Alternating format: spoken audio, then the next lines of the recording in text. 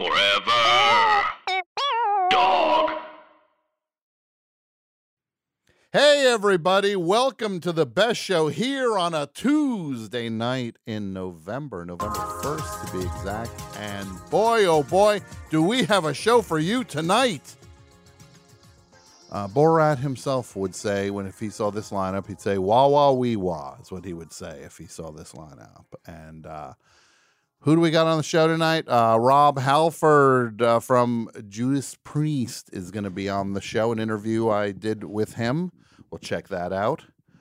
And live in the studio right now, Black Lips. They're here in the building. It's going to be pretty freaking amazing. Can't wait for you to hear what we do. So why don't we just get to it? Let's play the theme. 5, 4, 3, 2, 1. I know I rushed. Oh, I'm sorry, Tom. Yeah, I wasn't ready. Oh God, I'm so sorry. Strike one. Strike one. And I'll talk about why my nails are painted in a minute. Strike one. Oh, that's strike one. Dang. All right, hold on, Tom. I'm going to get it for you, though. It's going to be coming so fast. This guy. You really caught me off guard. I'm so sorry. Like a bleeping Country Time lemonade commercial up in here. This guy's on the porch.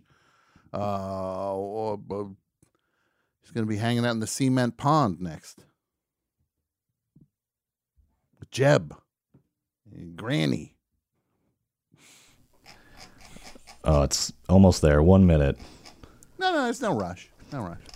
Only have a full packed show tonight. Wall to wall entertainment. The cream will rise to the top. Oh yeah. Mothership control in readiness. Sonic assassins cleared for space flight. Countdown starting now. 30. What the damn do? Countdown started. All units prepare for activation. 25. Production androids activated. Now. The tape is rolling. The red orb is glowing. 20. Audience receptor units All right, Tom, activated. I got you. Now. 15. Music distribution equipment activated. Now. 10. 9, 8, Oh, here we go. This is helpful. 6, 5, 4, All units 3, activated. 2, Countdown 1. terminating. Countdown complete. All units.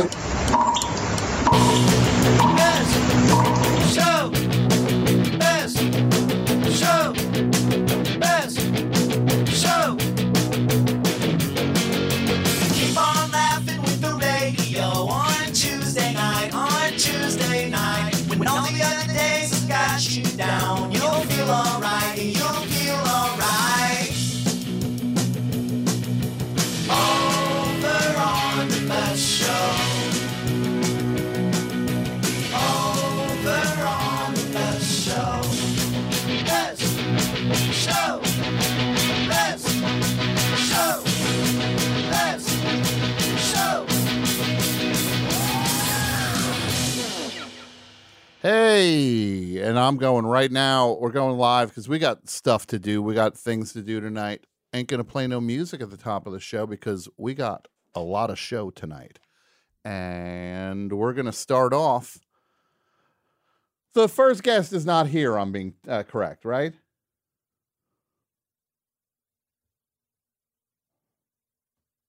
Any sign of a Griffin? Is he in the building? Griffin? Yes, no? Maybe so? Nothing? Nothing yet. Nothing yet. Okay. Well, that's his old loss, ain't it? Well, let me tell you all about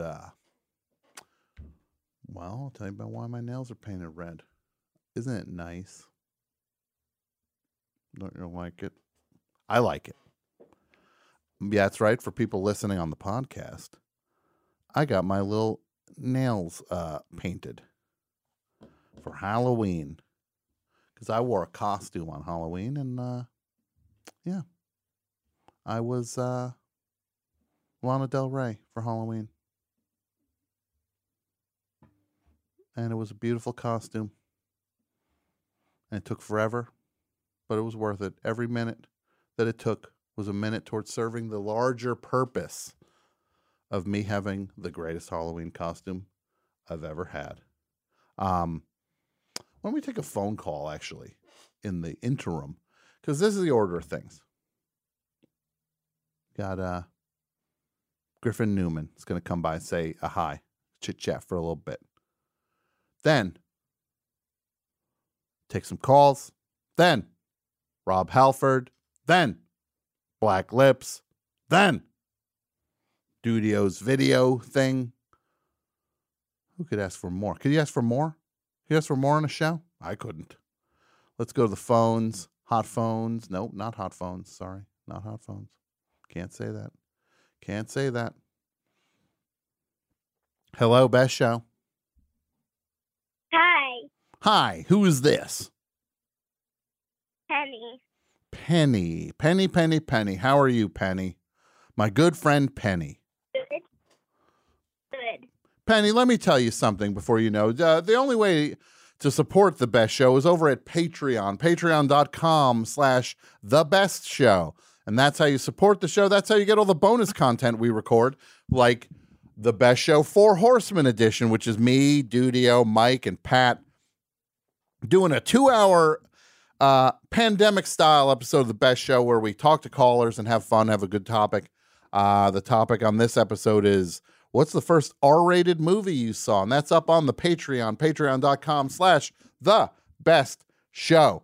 That's where you go if you're a fan of the half-hour power or me just goofing around with the guys. And there'll be another episode of Rubenesque going up on the Patreon very soon, so stay tuned for that. Penny, what's going on tonight? Everything's good. Did you know what yesterday was? I didn't. It's Halloween yesterday. Wait, yesterday was Halloween? Yes, and also a very special person's birthday. He's a caller, I think. That's right, yes. He is a caller. Penny, what were you for Halloween? Pluto, the dog from Mickey Mouse. Pluto? Yes, Pluto, the yellow dog. Yes, Pluto the yellow dog from Mickey Mouse.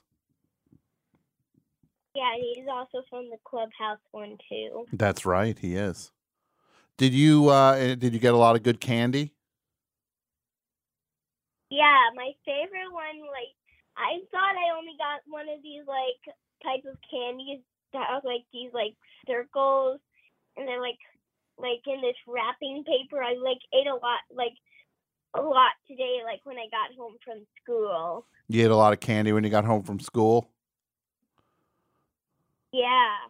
Now, are you worried at all that are you worried? Let me ask you this, Penny. Are you worried that your dad's going to, eat some of your candy when you're not home? Yeah, and I was nervous. I saw that some of my candy was in the big cat bowl, which we use for trick-or-treating. No. And my dad told me when I was coming home from school that my parents were eating the Halloween candy. And then later I was like, hey, don't put my candy in here. Yeah, and you don't put your candy. And what was she saying? My mom was just like, well, we mixed them in there. Well, this is what you got to say. But, This is what you got to say. but Is your old Papa around? Is Papa around? yeah, he's totally around. He's holding the phone right now. Well, this is what last you say to him. time. This is what you say to him. You say, Okay. listen up, mister. Listen up, mister. I worked hard for that Halloween candy. I worked hard for that Halloween candy. And I didn't go trick-or-treating all day long. And I didn't go trick-or-treating all of the day long. To have you put your greasy mitts all over my Snickers. To put your greasy sticks all over my greasers. I think that's what No, you it's said. close. Maybe. I say, well, we're going to do better with that one. I didn't go trick-or-treating all day to have you putting your greasy mitts all over my Snickers. I didn't go trick-or-treating all day to put your greasy tippers on my Snickers. Perfect. Perfect. Now, what's he doing? What's the look on his face? He's just like... He's been saying it loud because I'm on the call right now. Yeah, He he's probably doesn't crying. want it. He's crying. He doesn't want us to hear him crying. I can kind of hear him right now. He's like, Yeah. he just made a little noise from his mouth. Well, what are your favorite candies there, Penny? What's something you'd let your dad eat from your candy collection that you don't have much interest in? Dots? You ever get those? Dots? Oh, my brother got them, and I got them, like, on Trick or Treat Street. Okay, on Trick or Treat Street. Yeah, bring our guest in also, please. Please bring the guest in. For the love of Christ, bring the guest in. Just say, so you like dots? You're not sure if you like. Is that what you're saying? I kind of like dots, but I've never ate them before. I think that you put them on gingerbread houses, but I'll tell you my favorite candy. Smarties. That was the name of it. I was like, what is that candy with the circle name? And then I was like, oh, Smartie. I was eating like lots of Smarties when I got home from school. You like Smarties, huh? Yeah, they taste very flavorful, and my brain feels like it's about to explode because it's the best candy you can ever get at stores, I feel. Okay, you don't like chocolate, eh? Not a big chocolate fan, huh? I do like chocolate M&Ms. They're good, but I kind of don't really like peanut M&Ms, but they're good. They're good. Well, They're good. There's like my brother for Trick or Treat Street. He got caramel M&Ms, and I was like, yeah, that's gross. I accidentally took a bite out of them to see what flavor it was because the packet was blue, and I was like, and I told Mom that like Logan is not gonna like it, and then Mom was like, I'm gonna eat it, and then I'm like, Mom is not, Mom, you're not gonna like it, and then I was like, what? And I think then I was thinking, what about Dad? So then I was like, no, Dad would not like them. And I heard my mom just laughed in the background. Mm-hmm. You know what you got to do? You got to trick your dad into eating the candy you don't want, right? Right? Wouldn't that be funny?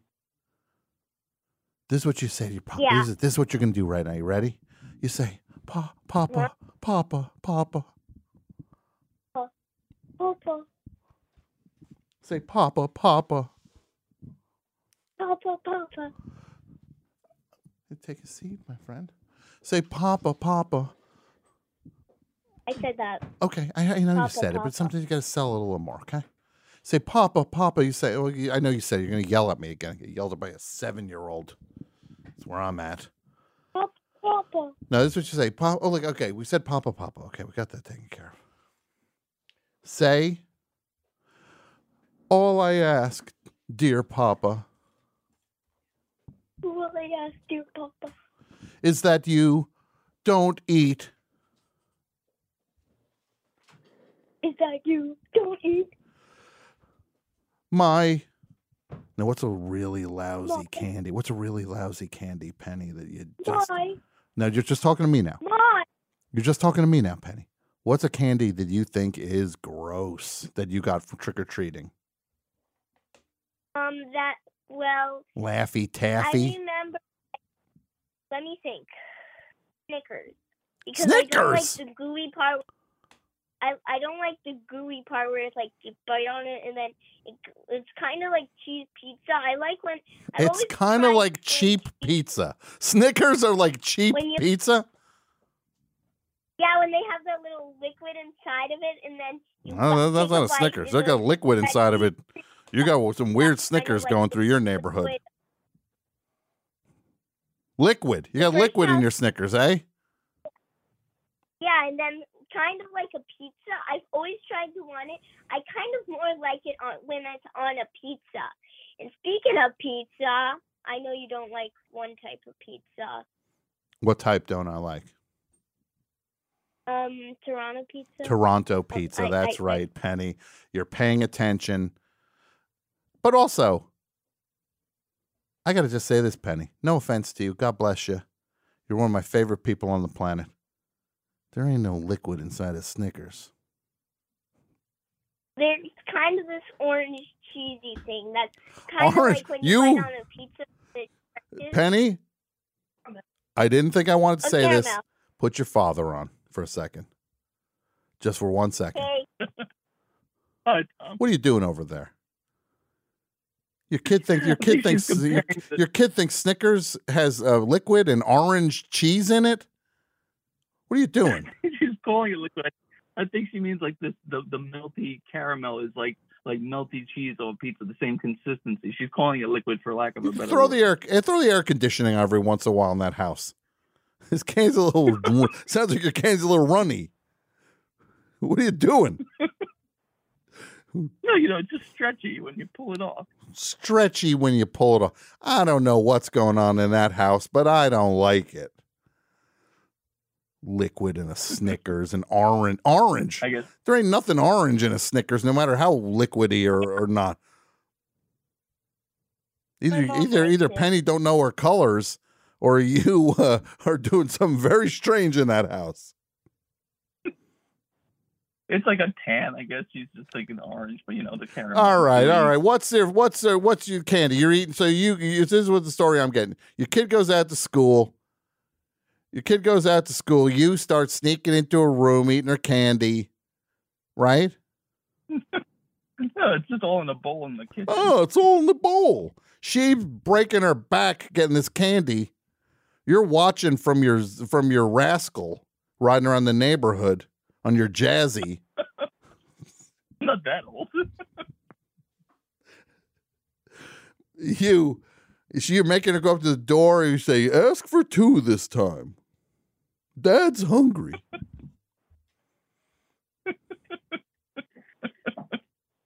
Penny. What? What? I'm here. Yeah, okay. This is what I I want need to to say. say something. This is what I want you to say. You hide that candy. You hide that candy. You hide it. Put a mousetrap in the middle of the. This is what you do. You put the bowl. You put the bowl in your room. You put a mousetrap in the middle of the bowl. Then you go to school. Mhm. I guarantee you're going to come home. Dad's going to have his hand bandaged up. And it's going to be. I have a question for you. What's the question, Penny? Then I got to go. I have a very powerful guest in the studio. Actually, I have 2 things to say. Well, we First, could the do one. question. We could do one tonight, Penny. It's my show, not yours. So first, let me just talk about this is a problem that happened to me. So maybe if I can squeeze in both, it's okay. So first, the problem was once I was playing the cat piano, and my foot was stuck in a chair, and then the chair tipped over and it hurt my foot, and it really badly hurt. I cried real bad. Okay. I said it like real fast so I can ask the question. What do you want me to do? What do you want me to do with this? You need help? The question is, do you know this movie Coda and this actor in the movie called Daniel Durant, this like deaf guy? I have guy no that idea. doesn't Oh, that speak? movie, yeah. The guy who looked like Frank Miller. Well, so it's I like think, Frank Miller's up for an Oscar? He's on Dancing with the Stars. He was on there yesterday because on every single Monday night he goes on there. But one Tuesday night he was on there for the prom night. Okay. How's his dancing? Very good. I've been voting for him like a lot because he's like my number 1 favorite person Really? on the show. That's very cool. You know who I want to win this season? Yeah, I'm gonna try and make him to win this season. Guess who I but want to he win? can get that closer. You know who I want to win? What? Richard What do you wanna Kind. win? I want couldn't hear Richard you. Kind. I want Richard Kind to win. I Penny, don't think he's a part of. I think he is. Look, Penny, you're the greatest caller. Congratulations on a successful Halloween. Tell your dad. Is he playing with that Galacticus doll he bought? Yeah, he's like he got it and it's got like very cool powers. Yeah. And he got it like this big huge box. It like the box inside a box inside a box. Oh, I know. I'm on Twitter. I followed the dramatic story of him tracking the package. You'd think it was a box full of insulin, and he was at death's door the way he was tracking that box. Dad and me were on TikTok opening it. And Yeah. my mom had a great idea for Mhm. TikTok where it was like A video where me, she returns it. me and my brother A TikTok Logan, and my reboxing dad video. Here's a reboxing video of the $400 Galacticus doll. Yeah, I need to say something. So my mom, which is wearing a purple shirt right now, she was like having an idea at supper for an idea for a TikTok, and she was like, "What if they chose my brother Logan and me dressed up as Hanukkah things with the same shirt as Dad? Me and Logan, we're gonna have the same shirt."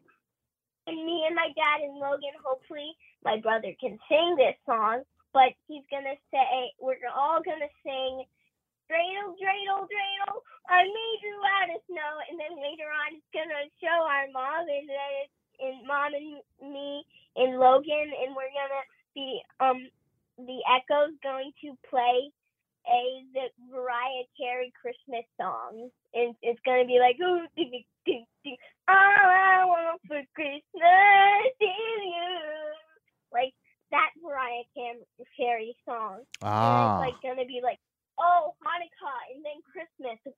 So you're doing a real Hanukkah versus Christmas thing over there. Yeah, my mom made it up. We got bad news for you. Christmas wins every time. Oh, we just lost her. I don't know what happened. Yeah, Christmas. Oh, look, God, I love Hanukkah. Just fine. But this is how good Christmas is. Santa Claus is the opening act for Jesus. That's how good Christmas is. He's the opener. Who's in the studio? Griffin Newman. How are you? Hi, I'm doing all right. Well, thank you for coming by to hang out Thank for you a for bit. having me. Yeah. No, I'm Jewish, and I agree with everything you just said. Hanukkah's fine, but it cannot compete. It loses every time. That one big day versus 8. I know. That's their real gambit, of course, is trying to make this quantity over quality pitch. Mhm. We all know that Hanukkah is actually basically a second or third string holiday that got kind of promoted just because of scheduling. And they liked the idea of capitalizing upon this 8 thing. But like I'll say, I'm growing up Jewish kid in New York City, Jewish siblings, parents. We wanted to celebrate Christmas. We resented the fact that Hanukkah existed. Sure. And Hanukkah was, if you want to open a present early, you can open it on a night of Hanukkah. You will be subtracting from Christmas later. Gotcha. Yeah. Is how it was pitched to us. And so you're just like, let me just ride out, light the candles, spin the dreidel, and I'll wait for the big day. Yeah. Yeah. Now, did your family ramp up to the big present, or did you start big and then by like day 7 you got the socks? And, Well, this is what I'm saying. Most of the time, pencils? my brother and I would be like, we'll hold the presents for Christmas. Yeah. Even okay. it's marshmallow test. You know? What's that? Yeah. There's that psychological study where they put the marshmallow in front of a person and they go, if you can go 5 minutes without eating the marshmallow, we give you 2 marshmallows. Okay. Most people end up eating the marshmallow. They can't wait. What is this? Dogs? They can't wait Yep. 5 minutes to eat a Human marshmallow? behavior. I know. Marshmallows are not that good. I know. I'm saying my brother and I, we would look at each other and go, let's wait. Let's just wait till Christmas. Boy, that marshmallow's sure looking good in front of me. Oh, what are we at? 90 seconds? Oh, I don't know if I can make it. Oh, boy. Just imagine that marshmallow in my mouth. That gooey blob of nothingness. Gooey, orange, cheesy liquid. What was that? Inside a also? marshmallow. Orange. I understood what she was saying. I quickly tapped into that she must mean caramel, but it was the strangest. I understand she's a child. Of course. I don't judge her harshly, but it was a strange combination of orange, cheesy liquid. I thought somebody filled up a box of Cheez-Its with water. Right. Or someone's injecting something into the Snickers. Yeah. Yeah. You might want to watch out over there watch out. on Candy Cane Lane or whatever they were saying. What was that? Trick or Treat Street. Sure. They got a whole street for the thing now? Yeah. Wow. Man, when I was a kid, I would just go so far out on Halloween. I would just go. I think I went into like different towns. Like my family was. I was to put it politely, Sure. under supervised. Gotcha. Did you have siblings? I have one sister. Okay, yes. and would she trick or treat with you or not? Yeah, for a long time. For a long time. Yeah, Okay. We were together in Sure. our love of Halloween. Okay. And let me just say this first of all, if anybody's out there saying, "Well, who's Griffin Newman?" Everyone's first of all, saying nobody's that. saying that. Everyone's saying that. Everybody knows Blank Check podcast. You got it. You nailed it. The Blank Check podcast that you do with what's his name? Dougie McMovies. Dougie McMovies. David Sims. David Sims. Of the Atlantic. He's from the Atlantic. Yes, he's serious. And he's always the guy where you're like, I like Die Hard. And he's just like, what about the bicycle thieves? It's a real Goofus and Gallant dynamic between the two of us. That's what we've tapped into. It's actually a very interesting, very informative, long form podcast in the fact that you will take on a certain director. Yes. And you will go through the whole oeuvre. We do the whole thing. Yeah. We do the whole thing. You did a Clifford episode with us, which was part of an isolated. Yes. It was not part of. You were not going through Paul Flaherty's. We weren't doing a Flaherty series. Yes. But usually, yes, we pick a director and we do the whole kit and caboodle. Now, what's been the most challenging one that felt like a true slog for you to get through? I pushed the Tim Burton thing uphill with my co-host for a while because I'm such a big fan of the first 10 or so. Yeah. Most amazing career. Correct. Literally, it's like two sides. Yep. One side is good. Yep. This side is the worst. Yep. And I'm such a fucking simp apologist that I will make contrarian arguments for some of the later ones. There's some of them I can barely muster up the energy, and there's some that I fully hate. But I argued for years, I think it's worth doing. The first half is so good, and the second half is not as dire as you think. Yeah. And I won the argument, and the first half was great, and the second half was interminable. It's worse than you think. When you're actually having to live in it week by week, because in real time, we had years in between those movies coming out to recover. Yeah. And you're kind of like, oh, Planet of the Apes. Maybe that might be something. Right, and you're but like, when was that good? It sucked. Right. It's the feeling when you're watching Alice in Wonderland and realizing next week I have to watch Dark Shadows. There's no break. You know? Yeah. And it never stops, as you would say. And it's that thing with him where you're just like, did you not watch your own movies? And did you not understand your own filmography? I will say this was the closest I came, because I think when we started doing the show, it was more we'd pick someone because we were sort of trying to figure them out. When the show started, we were really interested in people who sort of had the hot streak and lost it. So we started out with like Shyamalan and Cameron Crowe, the Wachowskis, and these people who had these huge dynamic movies and then sort of disconnected with the public. They struggle to find the get thing. too big, things get too bloated, whatever leads you to and that you're like, point they where lost the pitch, whatever it is. The thing that is a bond with giving the audience what they wanted from them. Right.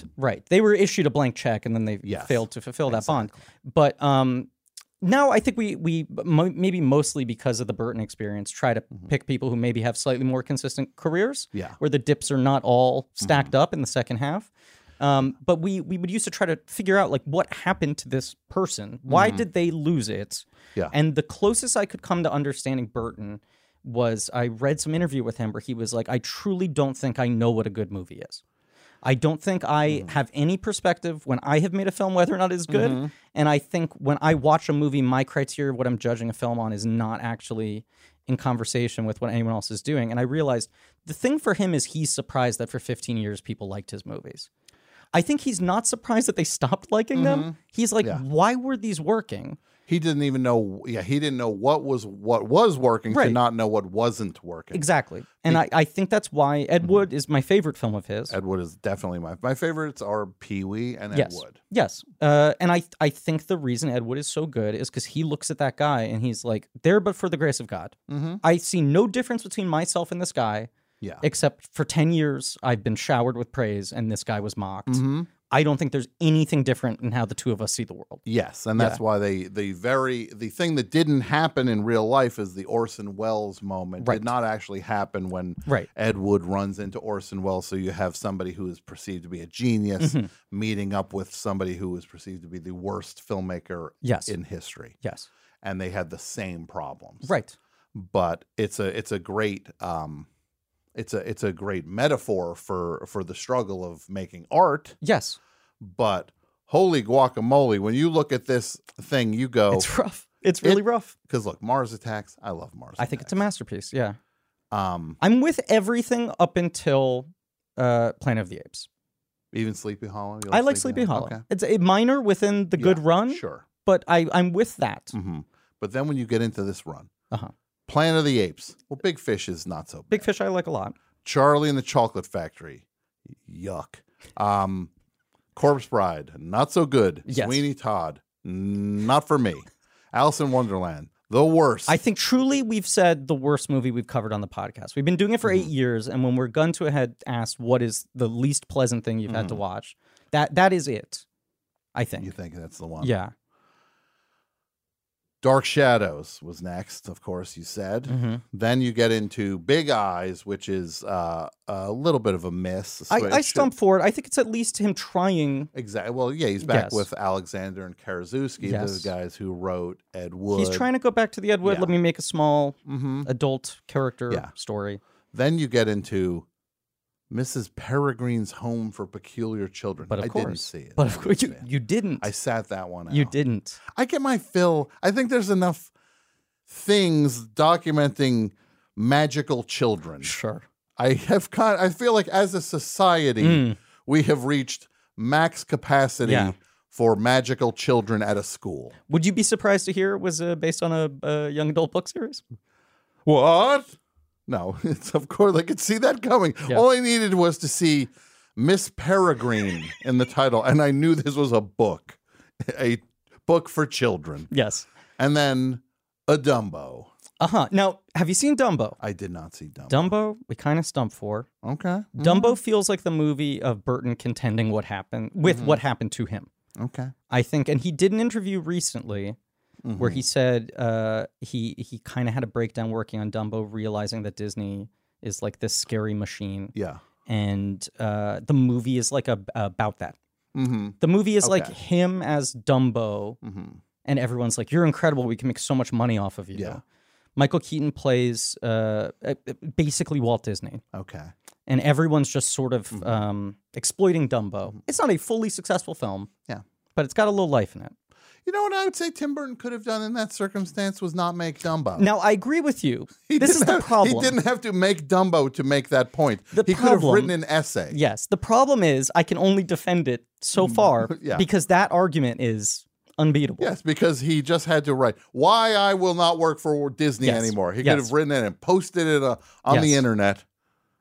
I mean, he's now doing the Wednesday Addams the TV show for Netflix, and that feels like another one where it's like, why get out of bed? We all can imagine. We can read that on a piece of paper and in our head project what 8 episodes of a Riverdale-style Wednesday Addams spinoff feels like. Yes. You don't need to do it. Yeah. He did fire all his reps. Did you hear that? No, is that he true? He did, like a year or so ago. I heard he cleaned house. I kind of like that. Because he knows something's wrong. He knows. Yeah. He does know. I think he doesn't know what to do, how to correct it. Yeah. But I think he does know. I would love to see him make a good movie again at some point. I think he could do it if he maybe gets a little away from IP, for example. The dreaded IP. Maybe something doesn't have to have been a comic book or a children's book before. Sure. These guys with this stuff, man. They love the IP. They love this children's junk. Yeah. I remember seeing Dark Shadows in the theater, and I was just like, I wanted to like it so badly. Absolutely. Yeah. And it was just like, I don't even know who this is for. No. It was for me, I thought. In theory, right. And then I realized, it isn't. If not for me, then who? Then for, right. Yeah, that was bleak. Yeah. So who's on blank check now? Who's Stanley Kubrick? Okay, the Master. The Master. You got to see. You know the one you got to see is Barry Lyndon. I'm telling you, this is the secret masterpiece. And you know what? Of and the people catalog. don't know it's actually a comedy. If you actually pay really close attention, really it's funny. funny. He's It's actually dumb. funny. You watch it, and it's just like, boom, boom, boom, boom, boom, boom, boom, boom, boom, boom, boom, boom, boom, boom, boom, boom, boom, boom, boom, 3.5 hours. Look, I love Barry Lyndon. I do too. But yeah. I'm teasing the people Yes. who are so desperate to kind of reconfigure the perception of the catalog of the oeuvre, the filmography, to say, actually, this one's the masterpiece. I feel like you probably fall into this as well. Mm-hmm. But I think on Blank Check a lot, we will make fun of things that people say, and then listeners will extrapolate from that. Why do you hate that movie? Mm-hmm. And we have to say, no, I actually like that movie a lot. I think the way most people talk about it is dumb. I am purely mocking the things that people say. That's what gets me mad. 99% of the time, when I get mad at something, I'm not even mad at the thing. No. I'm mad at people talking about the thing. I'm like, I basically like most things. Yeah, and I'm just like... And then people make me dislike things. When people are like, oh, this thing is everything. I'm like, well, maybe not everything. Let's cool Now it. I'm mad at the thing. Sure. Now I'm mad at you and the thing. You've made me mad at the thing, which was the opposite of what you were trying to do. Stop making me mad at these things. I know. Let me like things. That's ultimately, let people like things. That's all I say. That's all I say. It's very simple. Mm. Can I like a thing? Can you not just have to make everybody wants... There's always got to be a champion. Everybody wants to know who's the champion, who's the top of the pyramid, who's the best. Every era needs a champion. Yes. And you need it. And in stand-up, the way it would be in stand-up when it would be like, you knew the greatest stand-up, Chris Rock's greatest stand-up on the planet. And then suddenly he checked out of stand-up for a little bit, and suddenly it's like, well, who's the next best? And they're like, oh, Louis C.K.'s the best. Like, everybody has to declare who's the best right now. We're all just fighting for number 2. It's not even a competition. Yeah. He's number 1. But people are obsessed with who's the champ. Yes. And then it's after that, it's like, who's next? It's like, oh, John Mulaney's the best. And it's like, well, and I love John Mulaney. But it's just this panic to declare, to speak in absolute.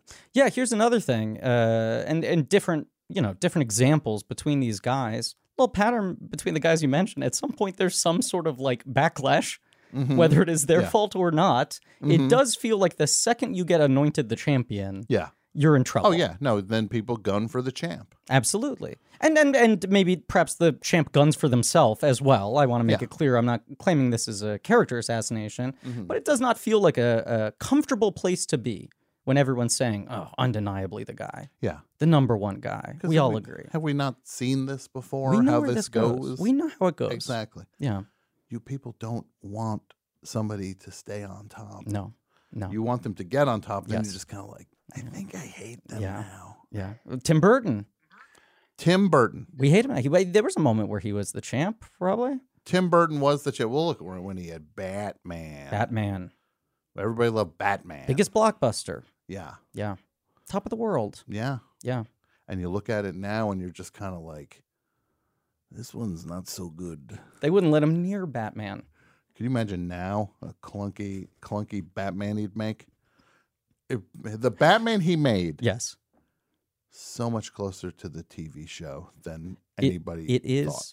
wild. It is wild how much effort they had to spend going like, no, it's going to be very, very dark and serious, not like the Adam West show. And now you look at it and you're like, that was the last time Batman was fun. Yeah, because then they're like, this Batman is dark. This Batman is serious.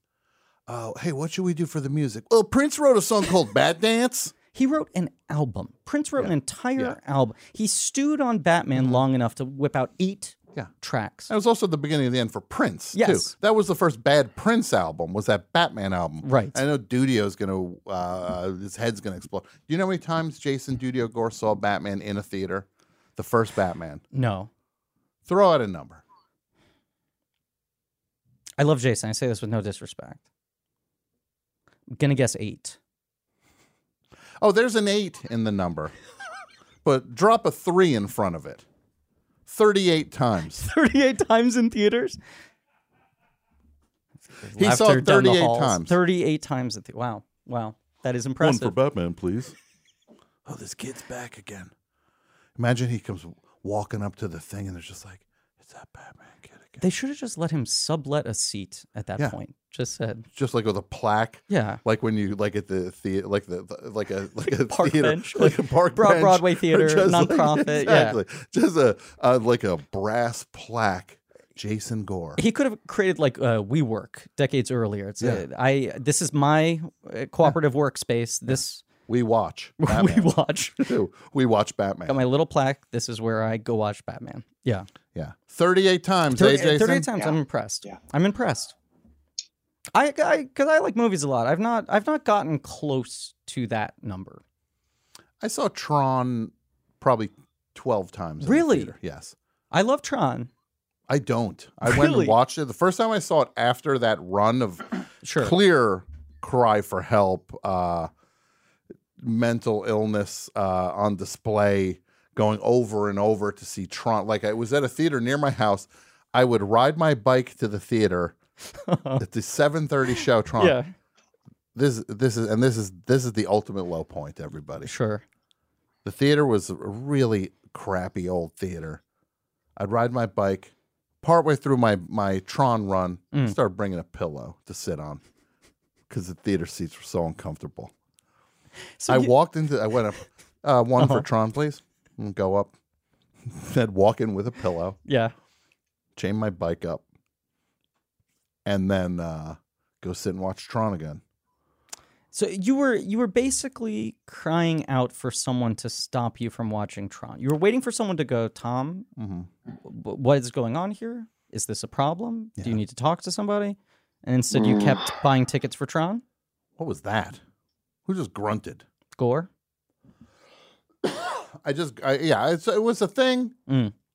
What I was crying out for was another Star Wars movie, and this was the closest I was going to get. Sure. When I was in middle school, our computers teacher decided to show us Tron. It was one of those, probably right before Thanksgiving or whatever, free-for-alls. Yeah. Where they're like, if any teacher has an idea for something that could take up 4 periods and the rest of us can clock out early, please raise your hand. The computer teacher said, I think if I show the kids Tron, they'll have a better understanding of how computers work. Sure. It's a very realistic film. No, of course it is, because there's the master control program, and they send the different characters to the battle. Yes. Battle grid. They got to do discus. The game grid. They got to do the discus. Yeah. So I had already seen Tron several times at that point. I was a big fan of Tron as a similar lonely boy crying out for help.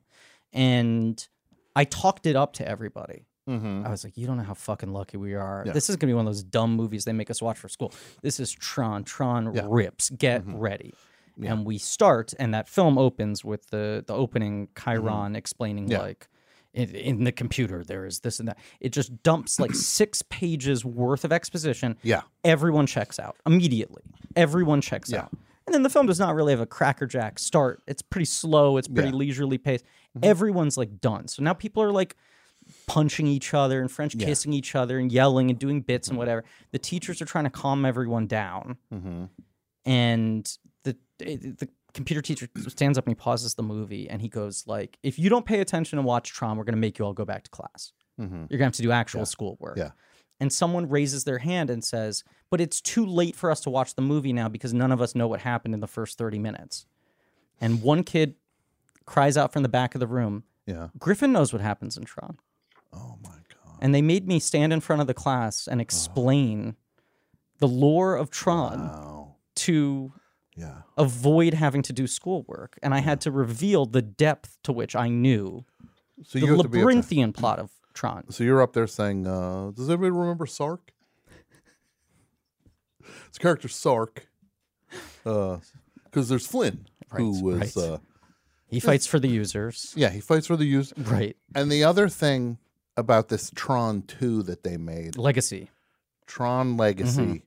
There's a moment when he's like, I'm going back to the arcade. And all the games are still in there. It's like, there's like $2 million worth of vintage arcade games, and they're just covered in tarps. Covered in cobwebs. Yeah, it's like, as if you just, who's paying rent on this place? Right. You open that in Gowanus, you make $1 million first week. You put that Exactly, collection yeah, of arcade yeah. machines. Just open up, you're rich. The hippest neighbor. You put in Silver Lake. Could you imagine you have every vintage game untouched since 1982? Cobwebs. Who's paying rent on this?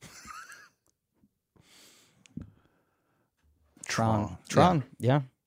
Now, what I'm going to do, I'm going to take a couple calls. Is that all right? Please. Yeah, absolutely. Yeah. Sit back and relax.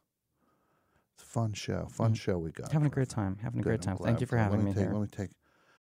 Hi, everybody. Tim Heidecker here. We have a brand new office hours that just came out of the oven. We've got legendary psych rocker Ty Siegel. And Doug is back from down under. G'day. G'day. And his mommy came with him. Mommy and Gary Lucenhop are here, too. Alicia let me know that she finished the White Album, has thoughts on that. So much more on this legendary episode of Office Hours. Find us on your podcast app of choice or watch us on YouTube at youtube.com/officeHoursLive. So who are the animals? Because I don't smell them. Let me go here. Okay, hot phones. Going to the phones. Phones. Here we go. Phones.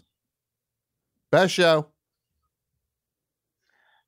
Yeah, hi. Looking for Tom.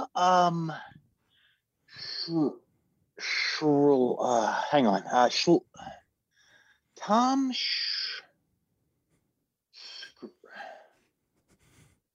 I know I'm close. Tom Norpelstromp. Is that right? Is that what it is? No, it's not. It's not Norpelstrop. Tom is correct. It's Tom Sharpling. Oh, okay, got it. Hi, Tom. This is Dimitri at Halloween Haven up on Gus Brennan Boulevard. I'm just checking to see if you were aware that those costumes you rented on Sunday were due back today. The costumes I rented. Yeah. I don't have any idea what you're talking about. Well, it says here you rented our entire set of ER cast member costumes, including Nurse Adams, Dr. Carter, Nurse Marquez, Dr. Green, Dr. Kovac, Dr. Dubenko, and several others. That's not ringing a bell? Is that correct? This is not ringing a bell.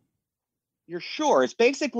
It's 13 sets of lab coats, stethoscopes, and clipboards. It's the name tags that really make them special. But you don't have those. Is that correct? I do not. Oh, must be some sort of error here. Hey, what is this? A radio show? What are you doing? Well, it is. It's a radio show. It's a live radio show that becomes a podcast the next day. Tomorrow. Cool. Like Wendy Williams or Joe Rogan or Rush Limbaugh Jr.? I didn't know there was a Rush Limbaugh Jr. Oh, he's great. He's really good. How old is Rush Limbaugh Jr.? It's interesting. He's 17, but he's totally bald. That is interesting. That is actually very interesting. Yes. Yeah. Hey, well, now that I know I'm on the air, is my audio okay? Your audio is outstanding, Dimitri. Oh, good. I was hoping because I got one of those new ultra clear phones at Radio Hut. Have you heard about these things? The new Radio Hut phones. I've heard of them. I don't have one. I know people are really getting jazzed about that stuff. Yes. Word of warning. They're great. Although I wish the fuel tank was a little less obtrusive. There's a fuel tank? Oh, yeah. Yeah, it sounds so clear because of the little engine attached to it that powers the crystal clear audio generator. But the intake hole, it's pretty tiny, and the gasoline tends to spill everywhere because the funnel they give you isn't quite the right size. So this is a gas-powered phone. Yeah. Well, that does not sound particularly practical. Well, it sounds really good, but honestly, it's because the fuel's so it's so messy. The both slippery and also flagrantly flammable at the same time. So it's a real catch-22. It sounds like a real catch-22. Yeah. Hey, do you play records on your show? Sometimes. Oh, maybe you can help me with this. Some guy was in the store today returning a Todd Rundgren costume, and he was singing this song that was so powerful, really cinematic. It really just had like this feeling that's from another planet. But he left before I could ask him what it was. Mm-hmm. So I only caught like one line of it, and I'm sure you'll know what it is. I'll sing it for you if that's okay. Oh yeah, maybe I can guess it. Sure. It went something like, outside the streets on fire, it's a real Death Wish 7. What is that? That's not Todd Rundgren. Oh. And you got some words wrong in it. It's a Bruce Springsteen song called Jungle Land. But you said Jungle Fight. What's it called? Jungle Fight?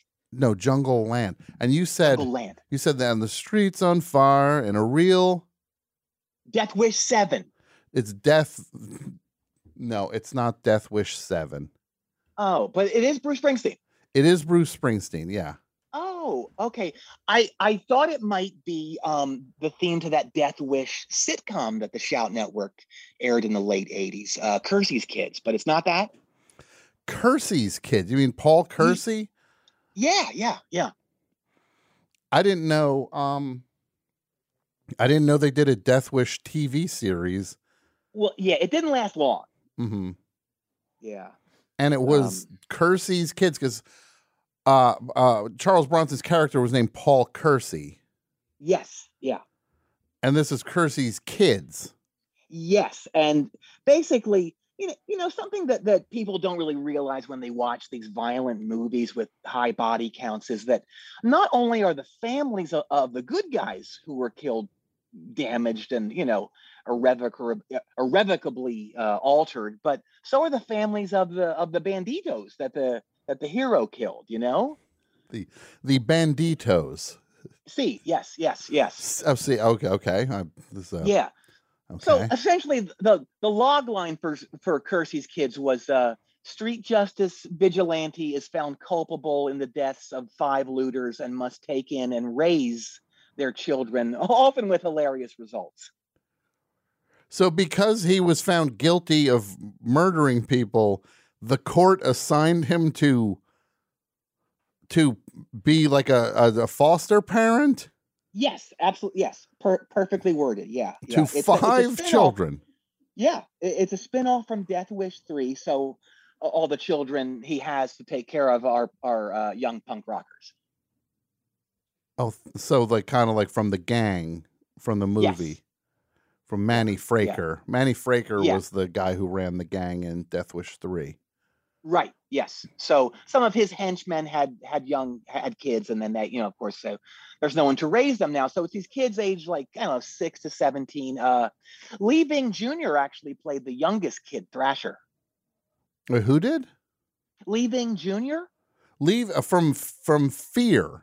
Yes. Yeah. His son was in Kersey's Kids. Yes, yeah. And the great thing, my favorite part of Kersey's Kids was that Thrasher's catchphrase was that great line that everyone loves from Death Wish 3. I'm sure you know what it is. Well, I mean, of course I do. You're talking about the scene when he was on the fire escape? Yes. When Bennett was on the fire escape? Right. And the gang and he pulls out this old machine gun from World War II to start mowing down the creeps.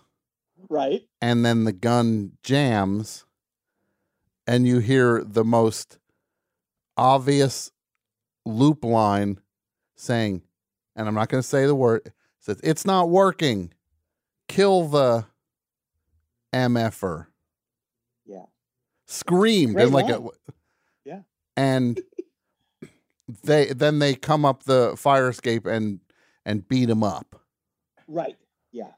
So he said that line a lot, and it got big laughs. And They sometimes they bleep it and sometimes they didn't. So sometimes they would just let it ride on network television. Uh-huh. Yeah. Okay. Well, it was on at 10:30. Oh, okay. So they would allow the F word at 10:30 on television. Yeah. Okay. Hey, not to toot my own horn, but before I Wait, was hold on. forced Wait, out of before you move on, I'm sorry? not to toot what? Toot my own horn? Horn. Please. That's a very bad one. Is that what it is? It's horn. I've been saying it that way my entire life. Yeah, and no wonder and everybody hates me. Everybody hates you, right? Oh my God. It's horn. I said it 5 times before I just said it today. Just trust me on this one, Dimitri. Oh, horn. Okay. I'm so embarrassed. Yeah. All right. Well, anyway, before I was forced out of the biz, I wrote and sang the theme songs for a bunch of Shout Network shows back in the late aughts. Okay, like which ones? Well, I'll sing the one that's probably most well known, and I'm sure you and all your listeners will get it immediately.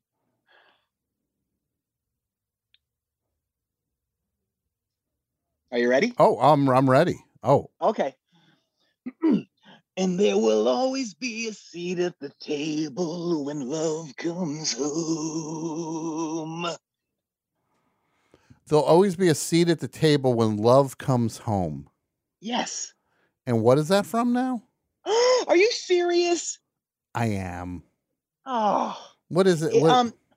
It's the theme song to the very powerful yet short-lived Shout Network show, The Morning Zoo. There was a show called The Morning Zoo. Yes. It only ran for 8 episodes, though. Okay, and what was that show about? Well, honestly, it was a pretty innocuous, fairly predictable sitcom about a divorced dad who gets visitation rights every other weekend with his I think he had 4 children. Yeah. Okay. And so half of an episode is his crazy life as a wild radio DJ, almost like Johnny Fever. And the other half is him trying to be a good dad to his kids when he gets them, on Friday night. So, and, it was a cool show that never got a chance, firstly, because of its name. Uh-huh. I guess they thought it was clever for the main character's name to be Bobby Morning, but spelled with an OU, like Mourning the Dead. Sure. So they went with, okay. So to the casual viewer who's just like seeing this in TV Guide or whatever, it looked like it was going to be a super depressing drama about like an animal cemetery or something. Like a morning zoo. Yes. Isn't that weird? It's very tragic when you say it that way. Yeah. And at one point, Stephen King got wind of it, and he was going to go full cork press on the Shout Network until they ironed it out. Full what? Full cork press? What? Full court press, not cork. What is it? Oh, I thought it was cork. It's not cork, Dimitri. Crap. All right. Well, anyway, the show went serious way too early. Mm-hmm. 4th episode. Yeah. Well, basically, Bobby, played by the great Jackie Earle Haley, he takes the kids on a drive, and during this drive, he swerves to miss a hedgehog that's in the road, and they go over a guardrail, and they end up upside down in the car in a gulch. No one saw it happen, though, so no one knows they're down there. So they're stuck in the gulch. They're stuck there. No one's killed, but 2 of the 4 kids are unconscious. And Bobby has this huge gash across his face. Like, there's blood in his mouth. Like I said, no one knows they're down there. So it's really terrifying. It's like a sitcom, too. So the whole episode is basically Bobby telling the kids his life story. And in the process of telling them, he reveals his real name is Hans Kreutzendruber, a former Gestapo agent who escaped Germany in a piano crate and had flagrantly drastic plastic surgery and was given a new life as a hard partying DJ in Indianapolis. So he was literally a Nazi Yes. Yeah. Yeah. In It's pretty big. disguise. Yeah.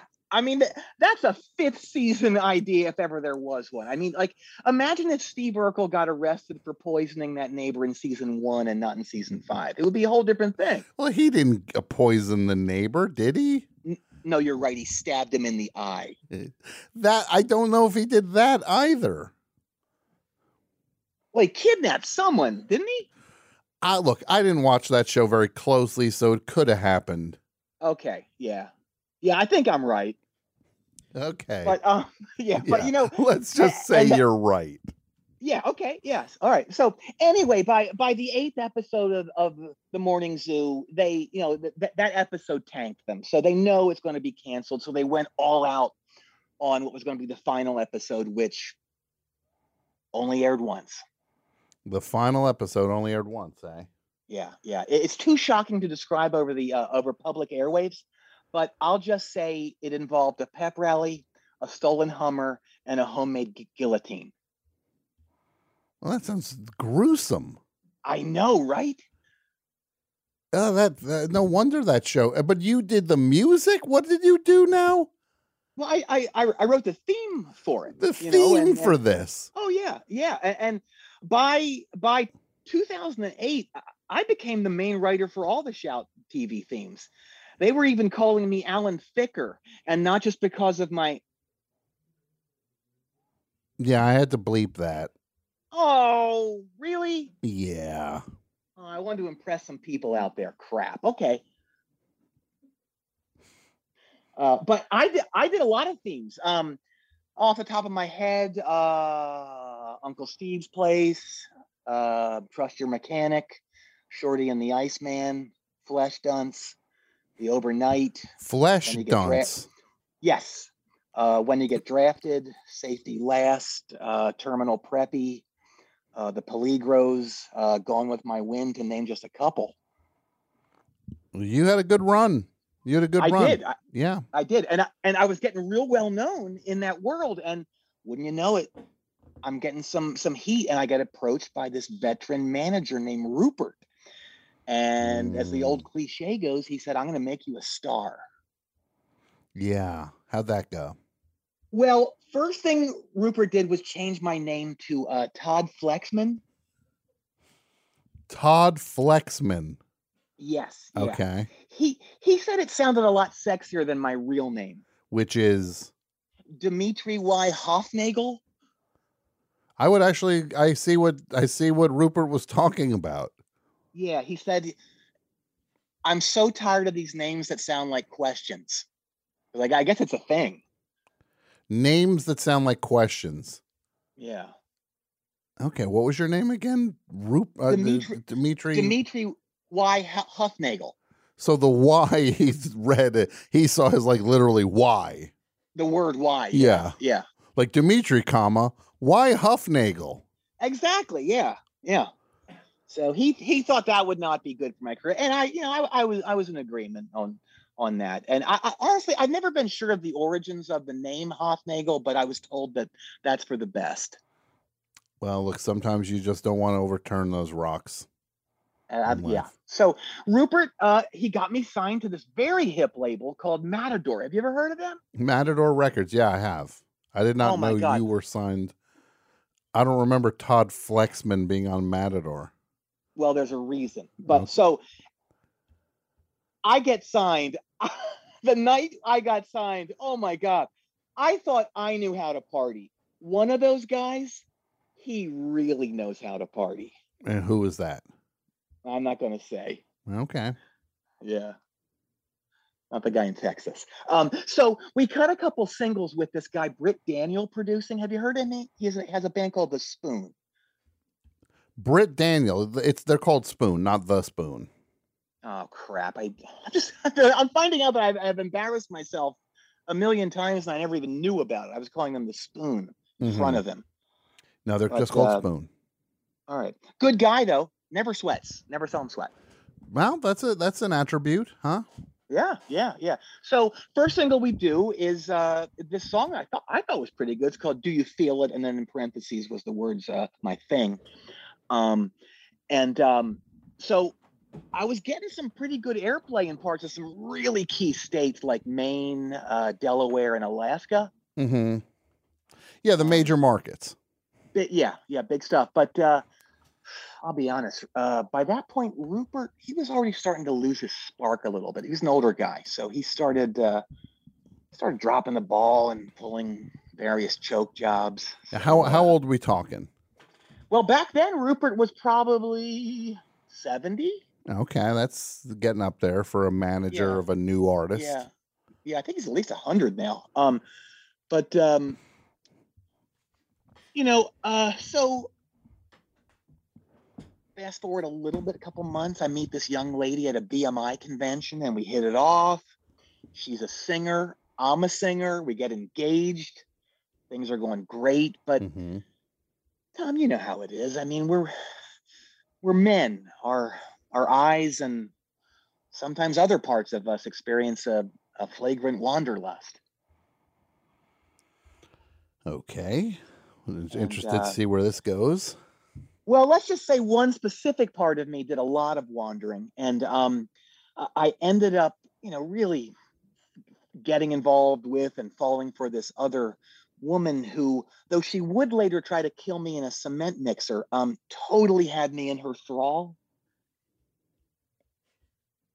Okay. All right.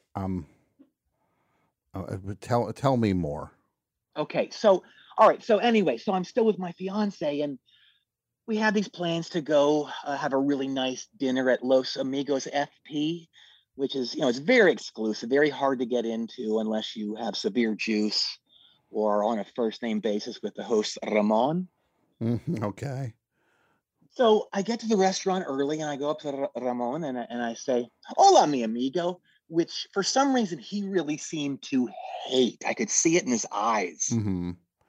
Well, maybe he thought it was patronizing. Is there? I don't know. He was angry. So I go, I need a special table because I'm going to break up with my fiance tonight. And he goes, "Oh, I'm so sorry, Mr. Flex." And then, stupid me, I start telling Ramon all the things about my soon-to-be ex-fiance that really bugged me. And I turn around, and my fiance has been standing behind me the whole time. Mm-hmm. With her parents. And a video crew from Entertainment Tonight. Sure. And like what things they were rolling film at the time. And what things were you saying? I mean, I made up half of it. Okay. So it was really bad stuff, but I don't want to say. Sure. I can't say, but they got it all on film, and that was basically it for old Todd Flexman. Yeah, that's a good way to. I could see that being. That's a wrap on Todd Flexman. It was, and Ramon even pulled my pants down. Can you stop? Can you stop rolling the R's on Ramon? It's very patronizing. Okay, I'm sorry. Very offensive. Okay. Ramon even pulled my pants down and shoved me into the dining room. It was packed dining room, and it was so embarrassing. Everyone from George Clooney to Naomi Judd saw my junk. Oh, that's unfortunate. Very, very sad, as our former president would say. Very sad. Mm-hmm. He would say that. Yeah. But what totally sucks about this whole thing is that my fiance went on to pretty substantial success. Really? Yes. Please tell me more about the success. Well, you know her as Lana Del Rey. Oh, okay. Sure. That was your fiance. Yes. Do you know that song Dark Paradise on Born to Die? Oh, I definitely do. Yes. Well, it's about me. Oh, no. That's a rough one. That is a really rough one. It is. And I had to say, I'm very thankful that though it's known here, it wasn't really a big hit in America, but it was a top 5 song in Poland. I'm not kidding. Mm-hmm. And to this day, once a month, I get somebody from Poland tracking me down, asking me to sign a copy of the single.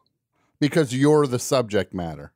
Yes, there's a whole group of these sickos out there who collect records signed by the person the song's about. That is a strange thing I did not know about. Awful. Trying to think of some examples. Train in Vain by The Clash, signed by Viv Albertine by the Slits, from the Slits. Sweet Home Alabama, signed by Neil Young. Death on Two Legs by Queen, signed by their manager, Norman Sheffield. Okay. G.G. Allen's You Hate Me, I Hate You, signed by Michelle Pfeiffer. I didn't know that G.G. Allen wrote a song about Michelle Pfeiffer and how much they hated each other. Yeah, they dated for a few months. She was shooting some flick in New Hampshire, and they met. I guess he was doing some grip work, and then he really started doing some G.G. Allen was doing grip work on a Michelle Pfeiffer movie. Yeah, he was apparently very good. Very good. He does not seem reliable. Good work ethic, from what I heard. Well, more power to him, I guess. I don't know what to say to that. Yeah, I don't know. So I get dropped by Matador because of how horrible I was made to look. And so Rupert and we put out a single on our own label, Rupertronic Soundscapes. Rolls off the tongue, doesn't it? Rupertronic Soundscapes, yeah. Yes, yeah. But my name was Mud. I couldn't get anything going, and it was a good song too. It was much harder than the tepid crap I'd been doing before. Mm-hmm. Yeah, and I think I sang it with real conviction because it was a real life story, and the chorus was great. It was you got me living like a dog in a literal dog cage, which was true. You were living in a dog cage. I was. I'll tell you, man, love makes you do strange things. Living in a dog cage for one, and truthfully, it was a crate. It wasn't really a cage. Okay. Yeah, but still, it's quite a life, right? I don't know, man. Oh boy. Yeah, and now you're checking on whether the Halloween costumes are returned. Well, don't be condescending. It's looking like I'm going to be assistant manager. So that's exciting. I'm not judging it. So hold your contempt. I can hear it dripping off your. It's not. Tongue. Well, no contempt from me. Wait, what? Oh, what? No. What? Oh no. What? Oh, no. What? Well, I guess what they say about the best show being the favorite podcast of the entertainment business's oldest, most decrepit, but also most violent manager is true. Okay. How so? It's Rupert. Rupert, he's 100. Yeah. He must have heard me saying he dropped balls and pulled choke jobs, and I'm looking out the window and he's in the Halloween Haven parking lot right now, Tom. Okay. Yeah, he just pulled up on his hospital bed on wheels. Mm-hmm. Yeah. Oh, I'll be honest. Truthfully, right now, I'm not really that afraid of Rupert. It's the two troglodytic goons who push him around in the hospital bed who really freak me the F out. I would be scared of all of it if I was it's you. Bad. Well, I'm going to shut out all the lights and pretend that we were never open. So I'll do that right now. And please just return the costumes tomorrow, please. They're not my costumes. I'm already getting calls to hold Dr. Kavanaugh and Nurse Willoughby. So if you could just do that, that would be much appreciated. Can I say one final thing to you? Absolutely. Yes. Yeah. Every time I close my eyes, it's like a dark paradise. Oh, I didn't mean to make you cry. I thought you'd think it was funny. No. I thought you Why did she do that to me? All I did was do something really awful to her. That's all you did was say something really awful.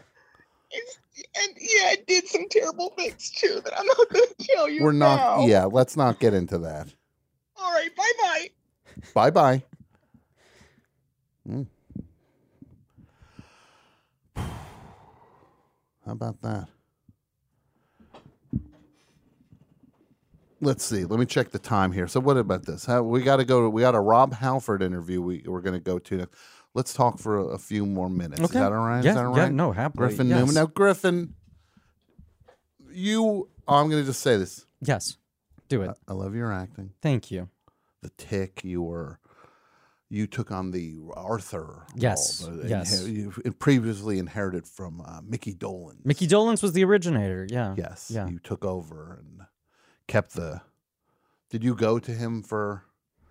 Did you ever come across him in anything? I messaged with him. Okay. I did. I've not gotten to meet him in person yet. There've been a couple near misses. He's been very nice and supportive. But we all are in Mickey's shadows. You know you cannot avoid stepping in his footsteps, so you have to just do it with a confidence and an awareness that you owe it all to the big man, to the Mixter. Sure. Yeah. Yes. The other acting you do some voice things. You do a lot of voice things. Yes. Like what can we? Where could we hear your voice? Masters of the Universe Revelation, the He-Man reboot for Netflix. That is. I play Orko. Okay. I'm in a Disney movie. Okay. Coming out called Disenchanted. Okay. I play a little chipmunk. Mm-hmm. Some of the things, Dicktown. With John Hodgman and David Rees. That's a wonderful show. Yeah. Very funny. Yeah. Hopefully it comes back. I hope so, yeah. It's one of my favorite shows. And hopefully they give me they put me in it. I don't know. Apparently my number got lost when it was time to cast one of the 38 roles that they had in the 2 seasons of Dicktown they've done. Apparently the S card fell out of Hodgman's Rolodex. Sure. And and David Rees's Rolodex. I mean, the fact that it was both of theirs. Like a bird flew by and picked both of their Rolodexes. 2 independent Rolodexes. Rolodex I, sorry. Yeah. No, that but then the thing I love the most, is the George Lucas talk show. You bring Watto to life, the great character Watto. The haggling, gambling addict junk shop owner. Yes. From the Phantom Menace. That some might say is... Anti-Semitic stereotype. Yes. And I, as a Jew, was very drawn to this character as a child. And then over time have tried to reckon with why he speaks to me so deeply. I think if it's offensive when people say that George Lucas does these broad racial caricatures of things, because look, in the original Star Wars trilogy, he had these little creepy characters who just were only interested in selling and things, and their names were Jawas, which is a J and an A and a W.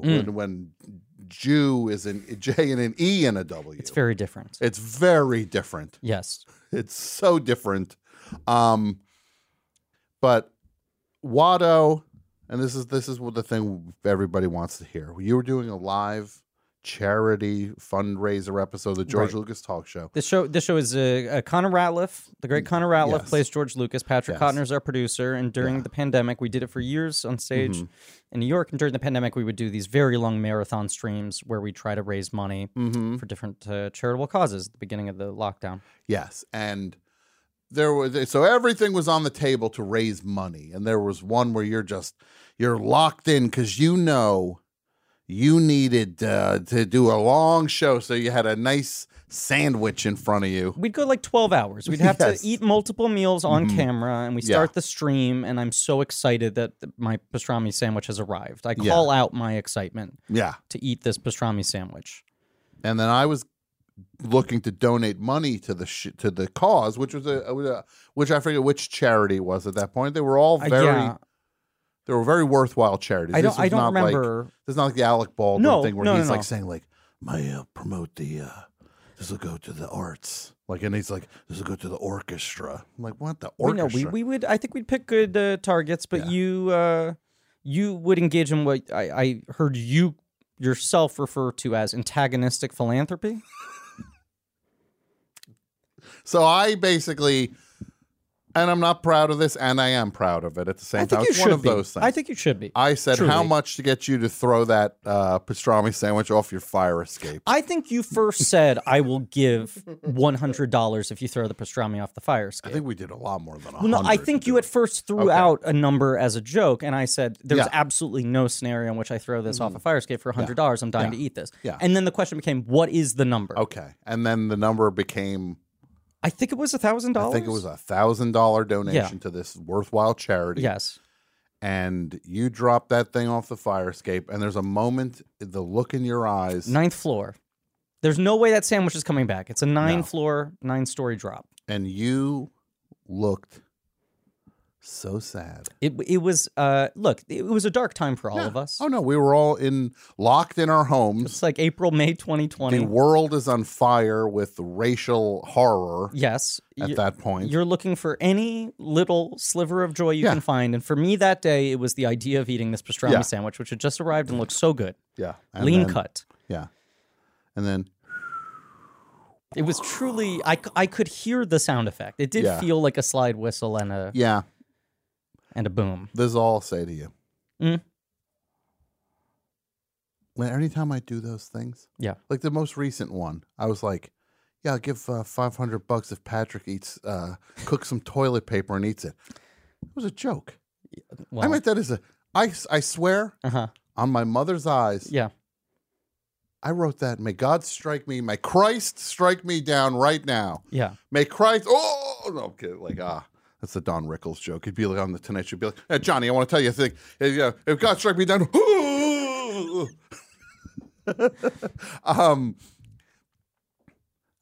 I throw these things out as jokes on the thing, and then Patrick's like, "Yeah, I'll do it." And I was like, I seriously immediately started saying, "No, this is a joke." I was going to say, I didn't know if you wanted me to pull the curtain back, but we were raising money for a National Abortion Access Fund. Mm-hmm. It was right after Roe v. Wade had been stricken down, and we ended up raising $40,000. It was the biggest single stream we had for one of these. And I think you offered even more money than that. Yeah. But you said if you cook toilet paper. Yeah. And so Patrick takes out a frying pan, he puts some oil on it. We cover it in marinara sauce. We try to zhuzh it up whatever way we can. And you almost immediately start texting Patrick and say, "Please don't." If I thought you were going to do this, I would have come up with a funnier thing. Yeah, because your also defense disgusting. was that's a first draft. Yeah, you shouldn't have said yes to this. But it's also truly disgusting. It was terrible. I mean, I ended up eating about half of it, which was not even part of the donation, but it felt like the spirit caught me. Yeah. The spirit. A fork and knife. I lit a little candle, and I did like a little Lady and the Tramp red tablecloth eating of this toilet paper. It was bad. It was bad. It was bad. It tasted bad. Well, I just want to take this opportunity to apologize. You to owe you. no. Okay, well, that's all I'm saying. And you owe no apology. I also want to thank you for coming by. This is so exciting. Griffin Newman, you're one of my favorite people. You're endlessly interesting to me. Thank you. I feel that way about you. For 100 hours. I feel that way about you. It's very kind of you to say. Well, what can we look forward to next from a Griffin Newman? The Blank Check. We're doing Kubrick right now, and then after that, we'll be doing Henry Selick. Okay. Starting right up. You got new movie Wendell and Wild's very good. I don't know if you've seen it yet. I have not seen it It's yet. an interesting movie. I'm interested. And then this Disney film Enchanted comes out November 18th. Okay. On Disney Plus. I'm a little wisecracking chipmunk. I'm trying to gad my way to the bank. I would love to ride this thing like a bucking bronco. Right there. That's the moment. That's the moment. That's the moment where the pastrami has just been dropped. And you see in my eyes, I know. Yeah. I know that it will be hours before I end up getting any new food. The look in that person's eye says, "I don't know if I'm going to make it through this pandemic." Truly. No, truly. And I'll say, actually, because I often forget this part of the story, you then doubled the bet. Or the donation, I should say. It wasn't a bet. Yeah. You doubled the donation where if instead of reordering the pastrami or anything that would have been better, easier, or faster, if I ordered Chuck E. Cheese. So I ordered Chuck E. Cheese pizza, which took about 3 hours to arrive, and was no control over that. Was not very good. Yeah, was not very good. Yeah. Well, I thank you. You've given me so much entertainment. You helped me get through the pandemic, and I thank you. You really you helped the show a lot, not just in terms of donations, but many of those streams were on hour 6 and we're running on fumes. And you say, "Well, this is a joke. I don't actually want you to do this, but we need something at that point in time. You're giving us material." I appreciate you coming in. I appreciate everything you do. Thank you. Griffin Newman, everybody. Now, give me this camera. We're going to go we're going to go right now. We're going to play the interview I did with literally the #1 legend of heavy metal, the one and only Rob Halford. I'm telling you, this is a good interview. We talk about comedy, heavy metal parking, just Just play the interview. Let's do it. Well, look, the thing is, on the best show, sometimes the guests we get, it's full on bottom of the barrel dregs, but every once in a while we get an actual legend comes through the door, and this is as legendary as you could possibly get. This is the metal god, the future Rock and Roll Hall of Fame inductee 1 month from now, author of Biblical, which I read in a furious panic. I got a copy a day and a half ago, read it in a flash. It's amazing. What a great book. We have the legend Rob Halford here with us. How are you today? I'm doing great. I'm doing even better now after that phenomenal introduction. It's nice to know that I'm not a dreg. Dreg. Is that a punk band from the 70s, the Dregs? I think the Dregs, yeah. I think there were the Dixie Dregs, who were not a punk band, but then there were probably the Dregs also. So when you waited so long to write your autobiography, Confess, but then you got kind of right back on the horse in the scheme of things with a second book. What was the impetus to do one so relatively soon after the first one? I think it's a little bit like when you're in a band and you're writing songs. When the machine is rolling and roaring along, you're having such a great ride, and you're experiencing things creatively that are so special and so exciting that sometimes it's difficult to put the brakes on, and that's how it was with myself and Ian Gittins when we finished the Confess book, because by then I'd already got this kind of thing in the back of my mind, this little seed, which is where all the ideas come from, no matter what you do in a creative sense. Why don't we take the Holy Bible with revelations and temptations and lamentations and all of these other beautiful parts of life and put them in a book that we can utilize to send out the messages of what it takes to get to be whatever you want to be or try to be in heavy metal rock and roll.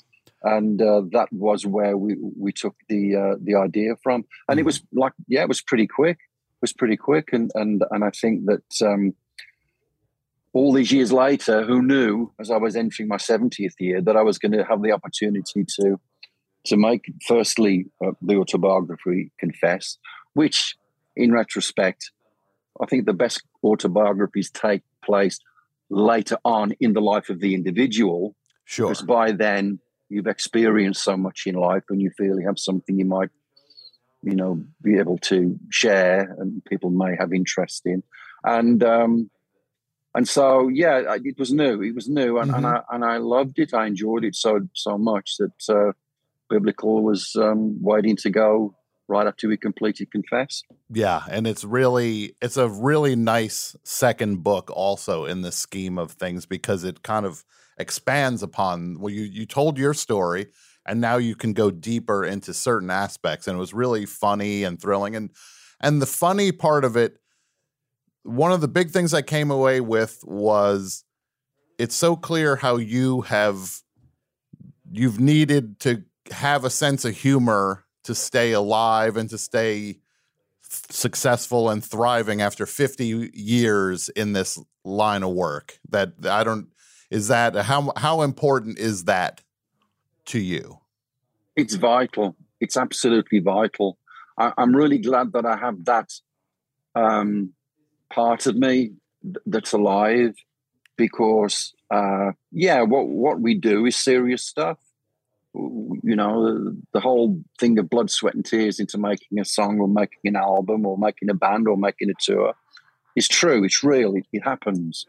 But if you're not able to find the balance to be able to kind of step away from that, step outside the box and look in and look and see what you're doing and the way you're behaving, if you can't look at some of that and smile or laugh, then that's a shame. That really is a shame. Yeah. And I think that if you look at anybody that's had the blessings of success in the music industry or in the movies or whatever, people always seem to be coming out with these expressions of joy and happiness and laughing and stories and anecdotes about what they've experienced to get to the place that they're at.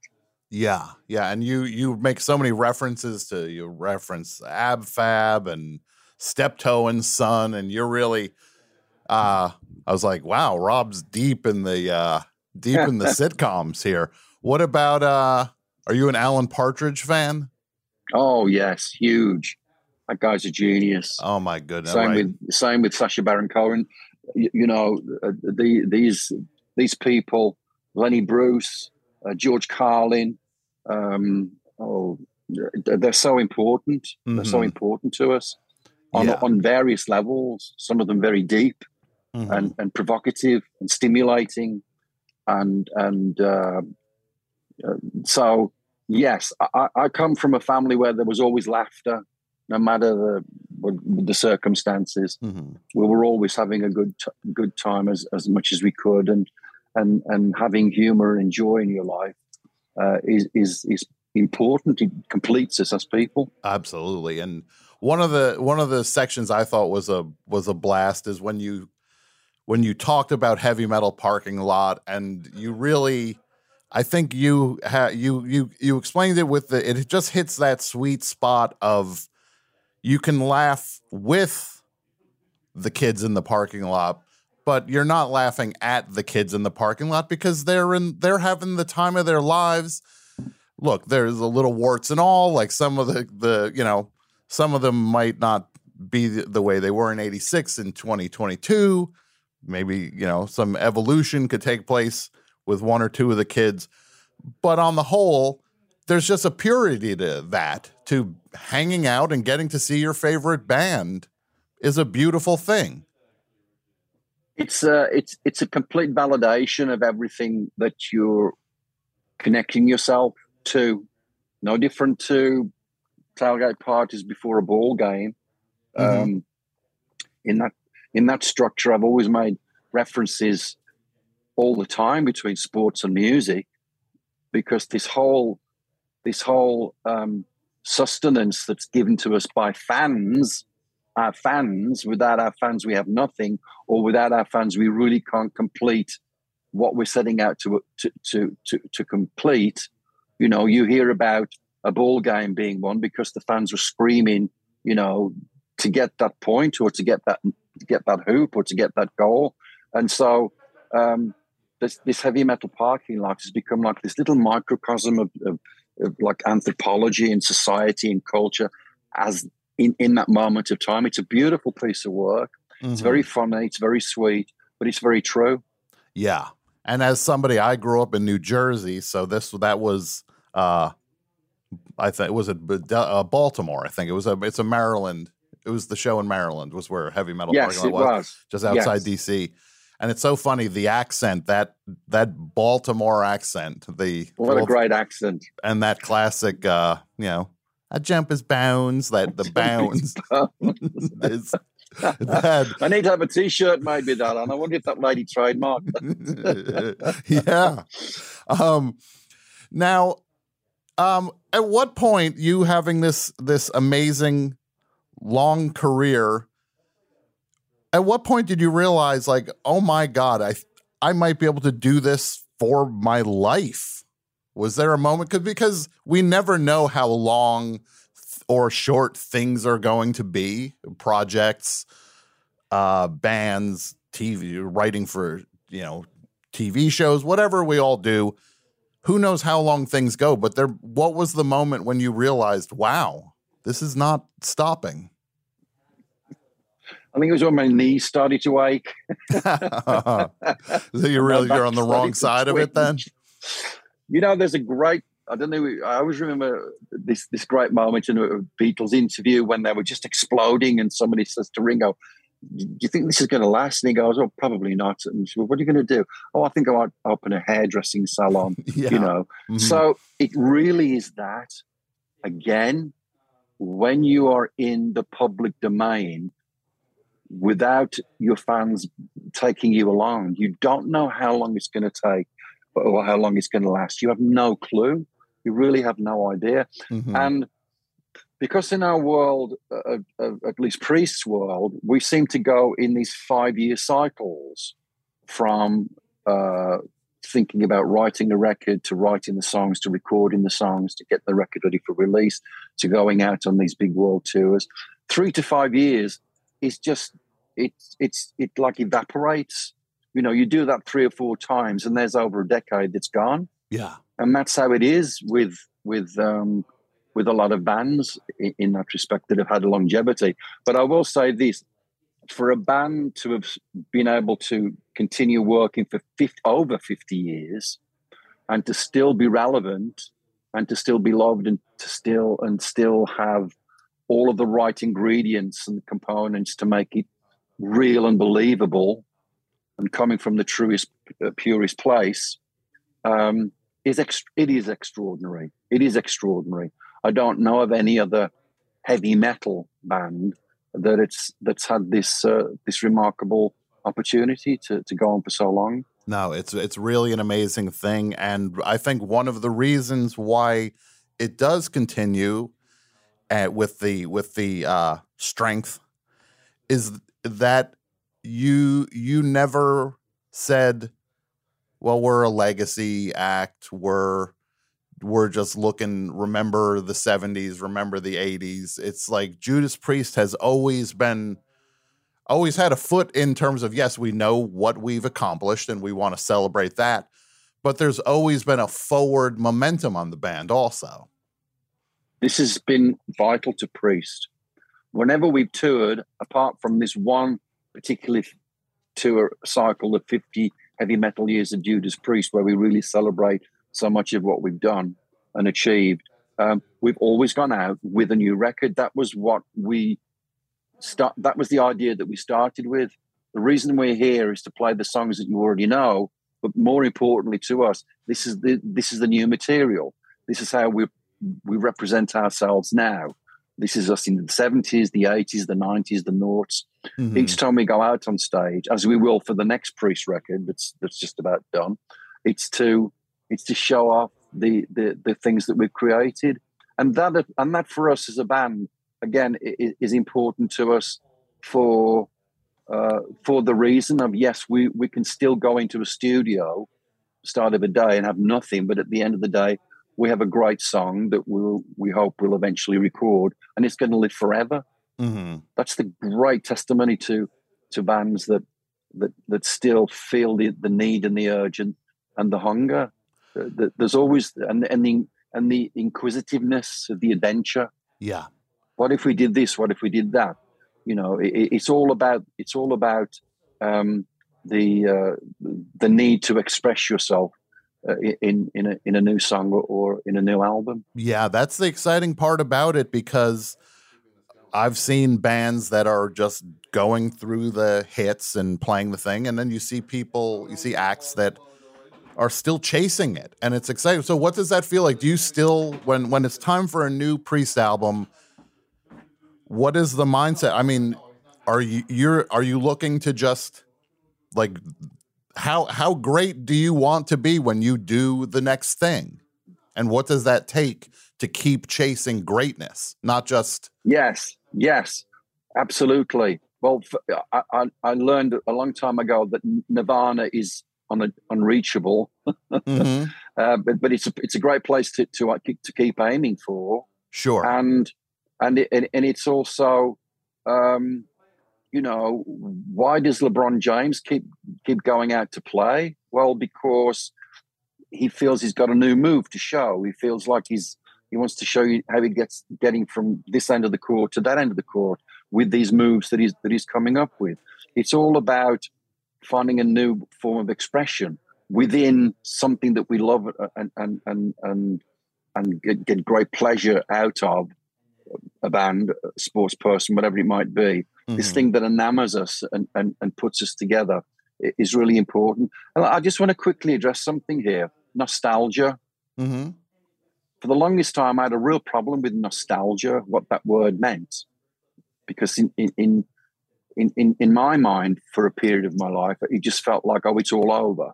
You know, we're in the nostalgic mode. Mm-hmm. Now I realize that was a really bad train of thought. I've learned and I've grown from that, not negative, because I hate that word negative, but that misconception of nostalgia. Because when you go and see Judas Priest and we play Breaking the Law or Living After Midnight, it's not 2022, it's 1980.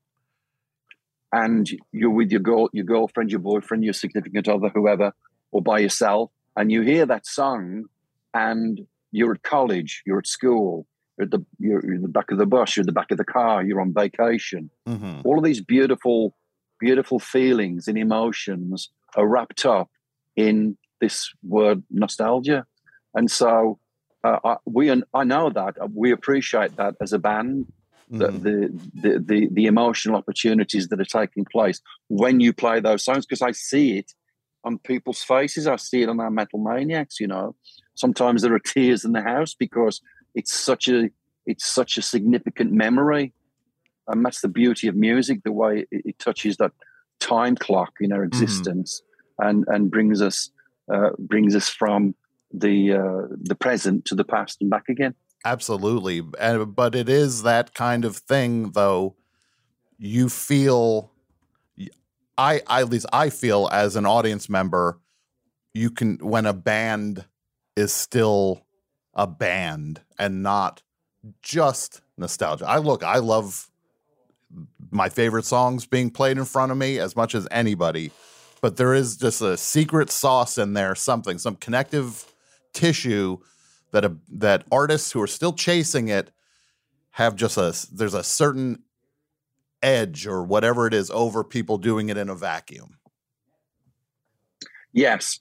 Commitment. Yes. Commitment, not going through the motions. When you see Mick Jagger running around and doing Satisfaction, he's believing it, he's living it, he's really doing everything that he needs to do to show you how that song has lived so long, and how he as a performer and the rest of the guys, how it still works. It's still legit. It's still legit. They're not just there for the money or for whatever. They're doing it because it's passion.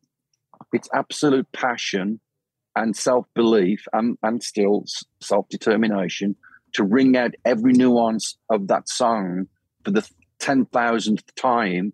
But at that moment, it's the first time it's being played again, if that makes sense. Absolutely. Because it is. And it's also, and you say it in the book that you need to get up for the show because it might be your 10,000th time playing Living After Midnight, but there's people there that have been waiting their whole life to hear it once.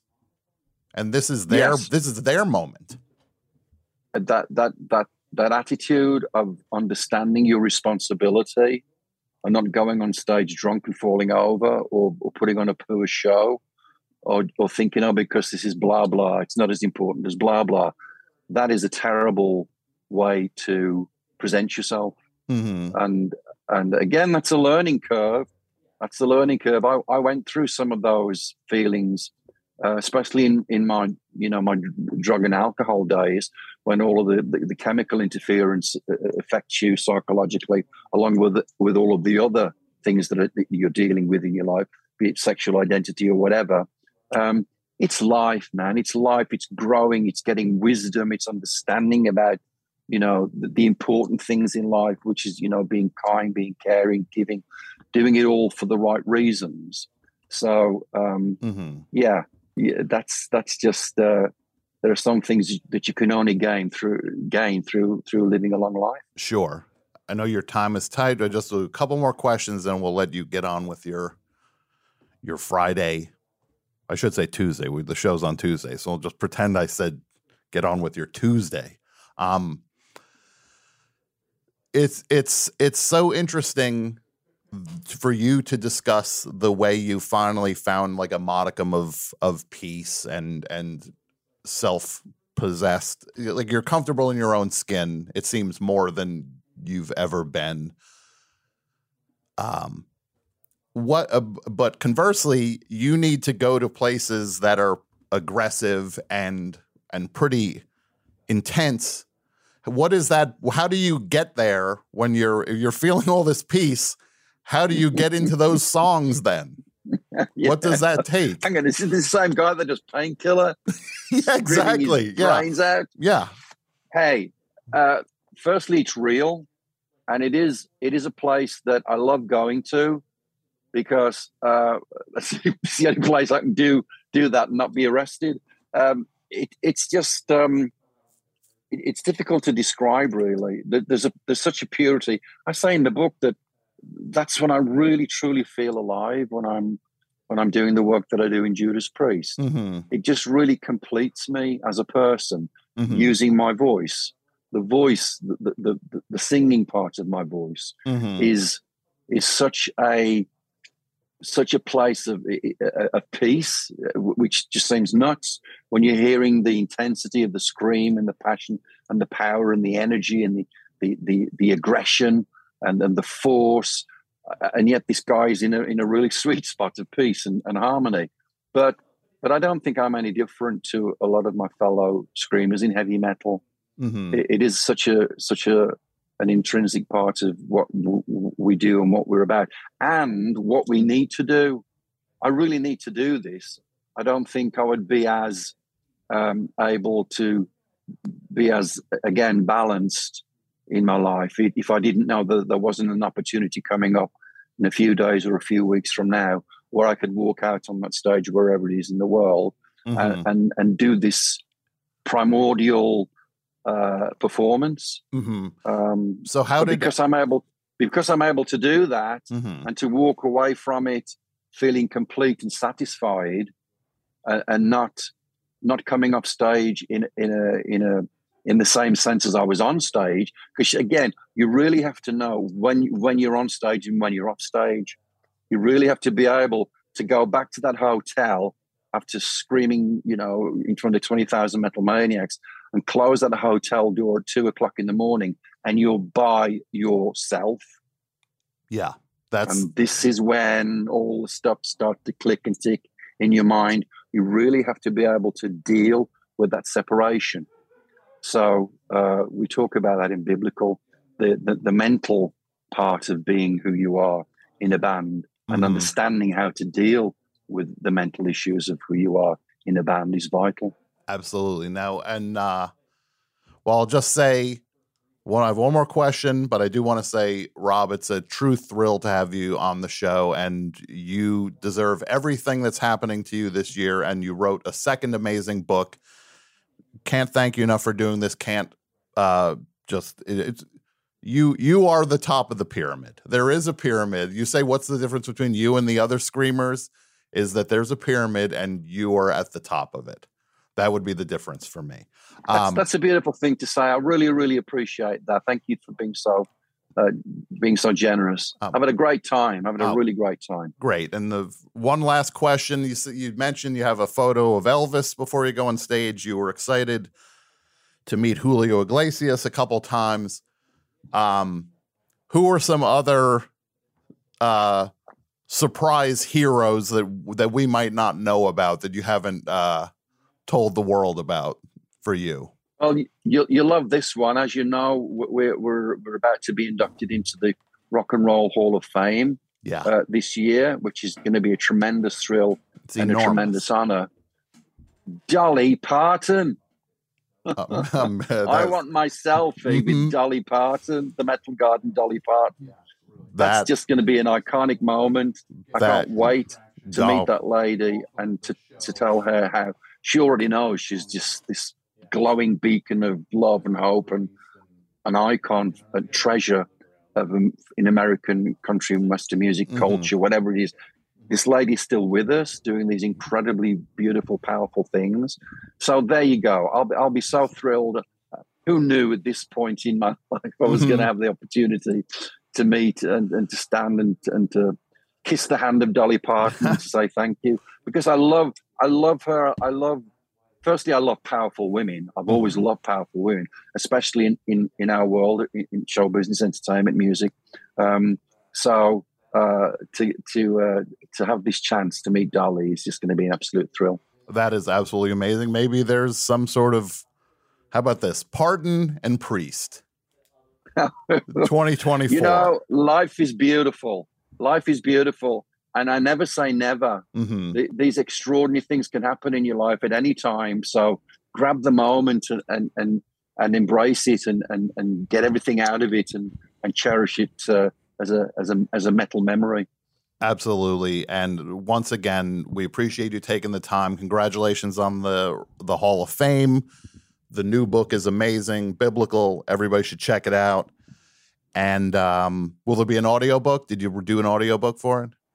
Oh, I did. Yeah, I did the audiobook here in Phoenix just not too long ago. And that's always an extraordinary experience because I use the voice for singing. Sure. But to actually use it in an audio sense, talking, it's one thing to read a book.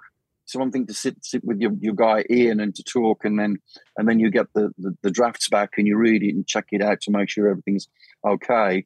But then when you actually sit in front of a microphone with your headphones on and start to read the words, something really special happens. I'd like to feel that for people that are interested in the audio book of any author, really, is that it's a cool thing to have to happen. There are brilliant readers, there are brilliant voice actors that do incredible work in the book world. But I feel if you have the opportunity to be the voice of the words from the paper, and the book is about you, and this is you speaking at the words from the book, it just completes the experience in a special way. Absolutely. So that was great for me. It was a learning curve because firstly I never realized what a bad reader I was as far as articulating the words precisely, because I found that when I was doing my audio work, I was just as overcritical and micromanaging everything that I do as I do when I'm singing. Yeah. It takes me forever to get the voice right for my singing. So it was for the audio. Sure. I wrote a book last year, and then I had to do the audio book for it. And look, all I do is blab into microphone. So I'm like, well, that's going to be the easiest thing in the world. And then I get in there and I realize I never read this thing out loud before. All I did was read it on a screen. And I was not ready for the way they do it, where you just keep going until you screw up and then you back it up a little bit. And I would get tripped up. I'm talking about my father dying, and then I'm flubbing the line. They're like, yeah, back it up again. And I had to keep saying it over and over about my father died or my father died. It's just like, what are you people doing to me here? It was like torture. It's intense, isn't it? It's intense. But again, Tom Miz, who's my vocal producer, he came down from Hachette in New York, and he was great. I mean, again, I've never underestimated the valuable role that producers do for us. We're like the vessel of whatever we do, but without another member of our team saying, if you did that, put a little bit of this, I think we'd get to a better place. Yeah. So appreciating and valuing everyone that works with you in that production sense is really important. Well, you got there. You have the right people around you because you got great stuff coming out. Congratulations on everything. And everybody should check out Biblical, which comes out in early November. So. Yes, November the 1st, I think it is. What a great time for it to happen. Yeah. In the fall when the snow is coming and you want to sit by the fire and, warm yourself up with a hot cup of tea and some Biblical. Yeah, and if you don't like the book, you can throw it into the fire. Yeah, throw it into the fire. Absolutely. Oh, that's great. Yeah, maybe I should urge all my readers to do that. Once they buy throw it, me into the fire. Once they buy it, who cares what they do with it, right? Yeah. They paid for it. Yeah. You want to burn it, go burn That's it. right. You do what you want with it. Yes. Thank you so much for taking the time, Rob. Really appreciate it. What a thrill. Thank you, sir. I've had a wonderful time with you. Awesome. And all the best. Have a great holiday season as it's coming along. And as I always say, stay hard, stay heavy, stay metal. Okay, you take care. Thank you, my friend. Bye-bye now. Thanks again. That was a real thrill. Yeah, how about that? You like that? Yeah, I don't see these other podcasts getting Rob Halford on the show. Like frickin' Eddie Trunk up in this piece. Nobody could touch this show. Griffin Newman, Rob Halford, and then here's the book, Biblical. You get that, and then you go get this, which is the Black Lips album, Apocalypse Love. It's out now, and they are in the studio tonight, set up to play live, and they're going to do it in a matter of seconds. So I tell you now, what you do. You refresh your browser on the Zoom, whatever the thing is. You refresh it right on the Twitch. Refresh it because we're going to switch over to the other studio. But let's throw it over to one of my favorite bands, Black Lips, baby.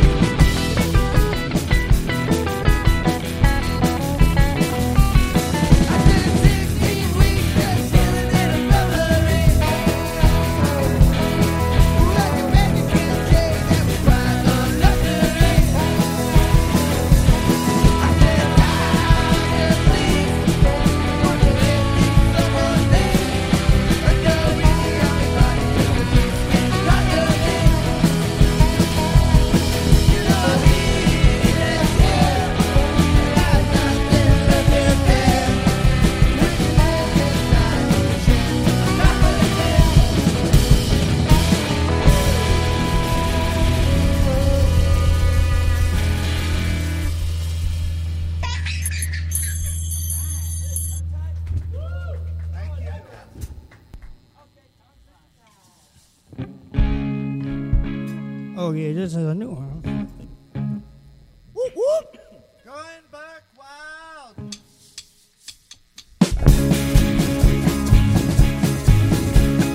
You don't mind me coming with my friends. Certified destruction, ain't no better end. If you see us looking sort of strange, better not come out your mouth when we say deranged. Well, we kept driving, never had to stop till we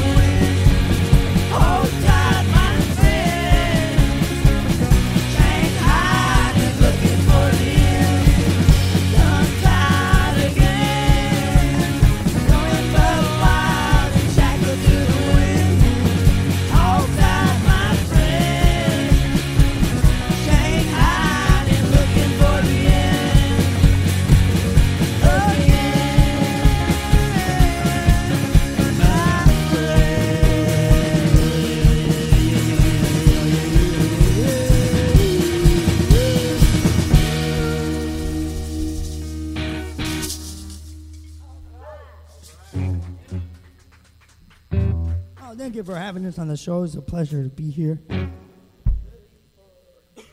Yeah. Post-Halloween spooky one.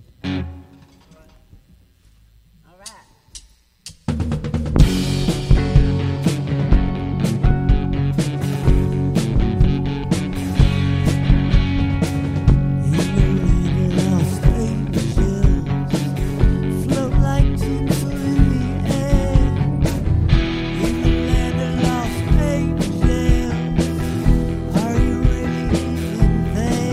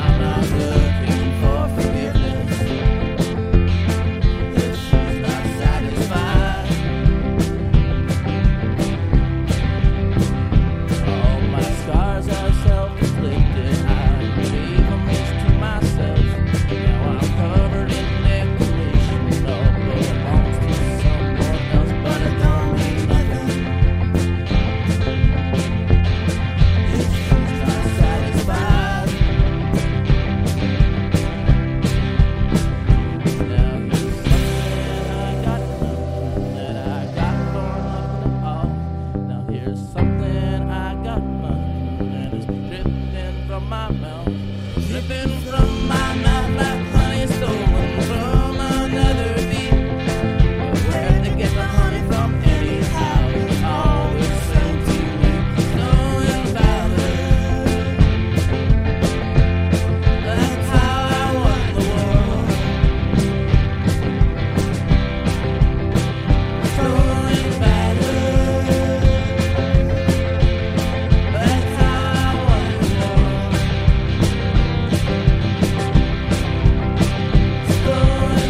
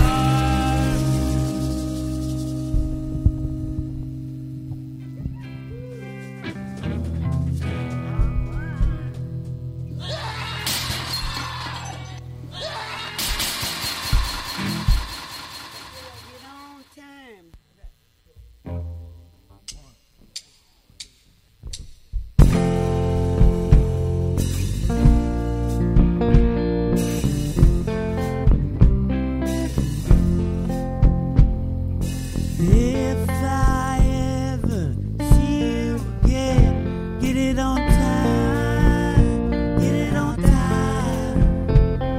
If anyone asks you if I ran, tell 'em I was flying, tell 'em I was flying. I've been waiting patiently, come someday I hope to see that you will turn at least act alright.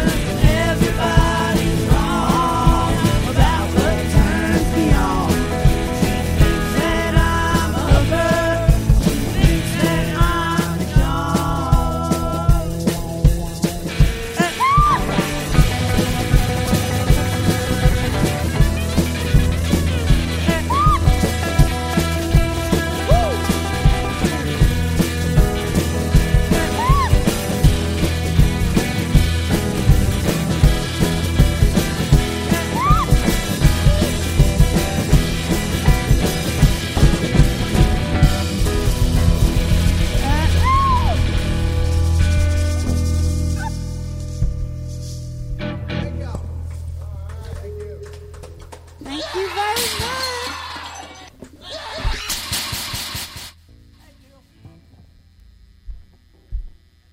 Am I on, Margot?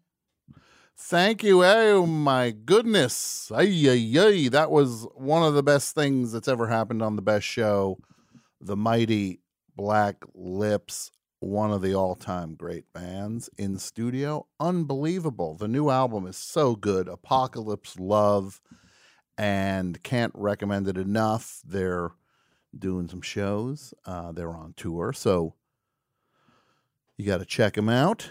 And they hopefully will swing into the studio here and say hi with me. And we'll talk for a few minutes. And also, let me just tell everybody, the Patreon, once again, you want to support the best show, you go to patreon.com/thebestshow. That's where all the bonus content is. And that's where you can get all the stuff, whether it's Rubenesque, which is the Rick Rubin recap podcast that we do each and every record in the catalog. Right now, we're about to enter into a very dark period. The hip-hop stuff is ending, getting ready to do some other albums. That'll be coming out in a week or so. We got the Four Horsemen. We got Ask Tom. There's so many things up over at the Patreon and so much more coming. We love the support. We appreciate you backing the best show, and you do it over at the Patreon. So thank you to everybody who is doing that now. And if you're not doing it, now's the time to do it, because you also get stickers and pins. I mail you stuff, and just like I send stuff to you. I take care, and I'm the one that puts them in the envelope, so you know I touched the envelope. Oh, wait, you don't want to do it then? No, that was a joke. You'll do it. Thank you, everybody, for supporting the show. And later in the show, we got Jason Dudio Gore. Come on in. Take a seat. We got later in the show, Jason Dudio Gore. Any seat is your seat. And he's going to do... Wait, you're in Black Lips? Yeah, I'm here. I missed you. Okay. I missed you on the stage there. So... how are you both? Oh, good, fantastic. Great, yeah, that was unbelievable. Thank you. We got Cole and Zumi here. Yeah. So Hello. exciting. Thank you for having us. We're very excited to be here. Oh my God, Black Lips, all-time greatest bands. These are the best bands. We've been dying knowing that we were going to be here today. We're just dying. Well, we're very excited. These are the best bands ever. Hawkwind. Hawkwind? Okay. Yes. You like ranking things. I like that. You're like a I ranker. like ranking things. Yeah, I like Slap that. some ranks on things. Yeah. It clears things up a little bit. Yeah. Hawkwind. What else? That's And well, Black yeah, Lips. definitely. And Black Lips. Might just be Black Lips. Hawkwind and Black Lips. I think that's the end of the Just list right Hawkwind there. and Black Lips. Then. Yeah, that's all you need. That would get me through about 5 years. Velvet Underground also. Oh yeah, yeah. Velvet That Underground, would be my top. Hawkwind, Black Lips. We were like very excited listening to your the like sleaziest. The breakdown of the sleaziest, number one sleaziest. Oh, Rockstar. and it was, who was it again? It was Gary Puckett. It was Gary Puckett. I was Gary thinking it was Puckett. going to be Kim Fowley maybe, but I don't think he even made the list. I don't know. No, Kim Fowley, that's a good one. Kim Gary Fowley Glitter, would- I didn't think he made those. Those would guys I was slide- thinking yeah, of. those are, yeah. There's But an the list was Aphrodite's formidable. Child song also called "End of the World." That's incredibly sleazy. That I wish I wanted to play for you later. Okay. For you later. And Aphrodite's Child, that was the band that Vangelis Yes, was in. yes, yeah. That's right. See. It's like, come with me to the end of the world. It's got that without Gary Puckett telling your Corona. parents or your friends. It's really creepy. Yeah, there's nothing but like those good creepy songs. Oh, yeah. The secret creepy ones. Yes. Where you're just like, oh, this is gross. It was all about euphemisms back in the old days. You couldn't. They didn't have the parental advisory, so you had to just Yeah, exactly. Fruity, like we don't know what that means to this day, but I know it wasn't good. Whatever it was, One know what it means. Peep in a seafood store. It's the filthiest thing I ever heard in my It's life. almost worse when it's the euphemism. I Yeah, think than it. I You think know, so. I'd rather listen to NWA record with my nieces and nephews. So, the new record, Apocalypse Love, is so great. Thanks. Are you excited about it? Because Absolutely, yeah. Yeah, we're Very super excited. And it's so exciting to see the band just change and grow, and not just like, because that's one of the things. You know, it's like put the Ramones on that list of best bands ever. Oh, yeah, I was going to say. But there's just a point with the Ramones where you just don't need anything past like the first 5 albums because they're just like lesser versions of the best albums ever made. Right. And look, it's not their fault. Yeah. But it happens. But it's so that's why it's exciting to see you all have like there's like a larger goal to keep the thing keep the thing alive. Yeah, you have and to fresh. evolve, and Yeah. and Yeah. change. Otherwise, you become stagnant and you wither and die. Yeah. Also, the lack of success kind of keeps you kind of hungry a little bit. Yeah, I think once you being- hit a certain yeah. level, then you're expected to do that thing. Yeah. Whereas it kind of never. We did okay. We never got to that level where it's like that's your thing. You got big on that thing. Yeah. So we Yeah, there cut- can be some freedom with that. Yeah, Then by you're not just- having crap too high. Hungry losers, Yeah. Yeah, hungry losers might be the best phrase. Hungry. We're all hungry losers ultimately, aren't we? Yeah.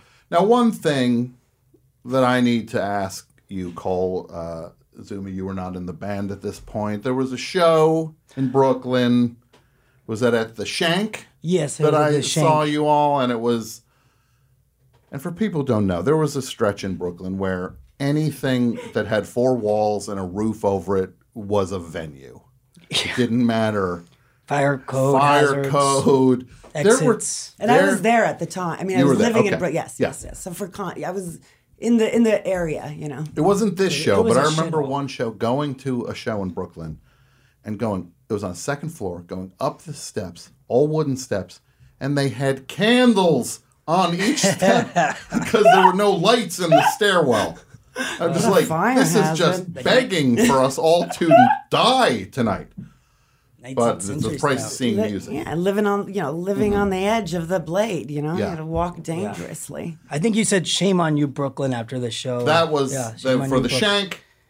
Shame on you, It Brooklyn. was a secret shame, or not very secret, because the show was. It's also one of those shows where it's just like, I think this is oversold by like 200%. And the porta potties, where it was only like Yeah, 2, and there's there's 2 like porta potties. 2,000 people. There's there's thousands of people, 2 porta potties, Overflowing troughs. Like, and then it would be a thing where it's like, you want a PBR?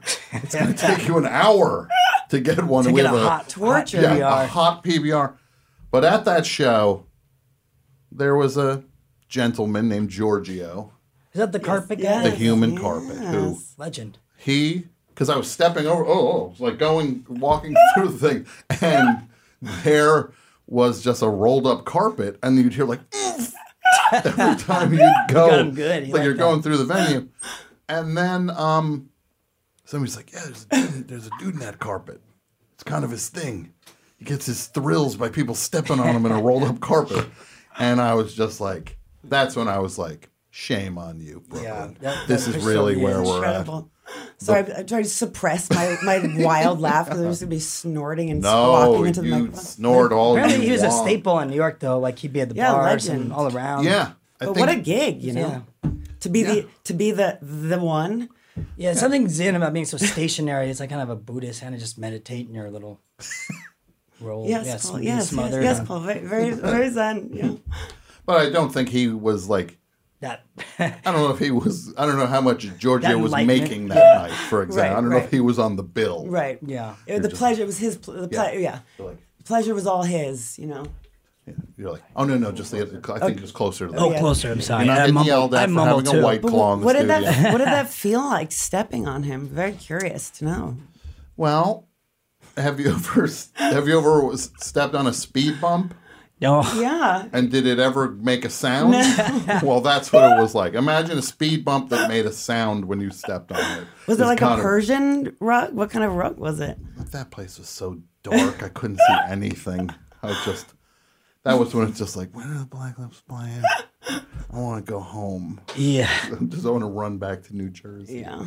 No, but those were the magical times. The other time I It was a saw you special on the time. Bruise Cruise was so exciting. Oh, yeah. Which was, and I know this might not sound like the greatest thing, put a bunch of rock people on a Carnival cruise ship out of Miami for 3 days into the ocean, and and then see what happens. But the other thing, like 70% of the people on the boat were not there for the bruise cruise. So you just have regular cruise people dealing with just people you'd see at like Disneyland or Disney World, human like scum on the They're the, just waiting for the human buffet scum, to as open. opposed to like anyway. clogging up the hot tubs, the buffet, clogging up the ruining buffet. everything, spreading disease. You know, right? Exactly. I love they're the ones spreading the disease, Well, yeah. as opposed to like the black. there's probably different diseases between the other demographics. Yeah. scumbag musicians that were there. I think everybody that might have been I don't remember their that, disease plus the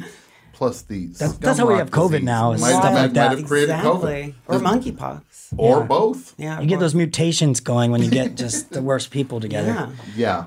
Now that was fun being out on a cruise ship, seeing it was you guys and the OCs. Ty and all these Seal, guys. Ty maybe? was out there. Yeah, really, it was really a special thing. I'm teasing it, but it was a really great time. I mean, sounds miserable and wonderful at the same time. You know, do you get seasick? I don't know. I think I didn't.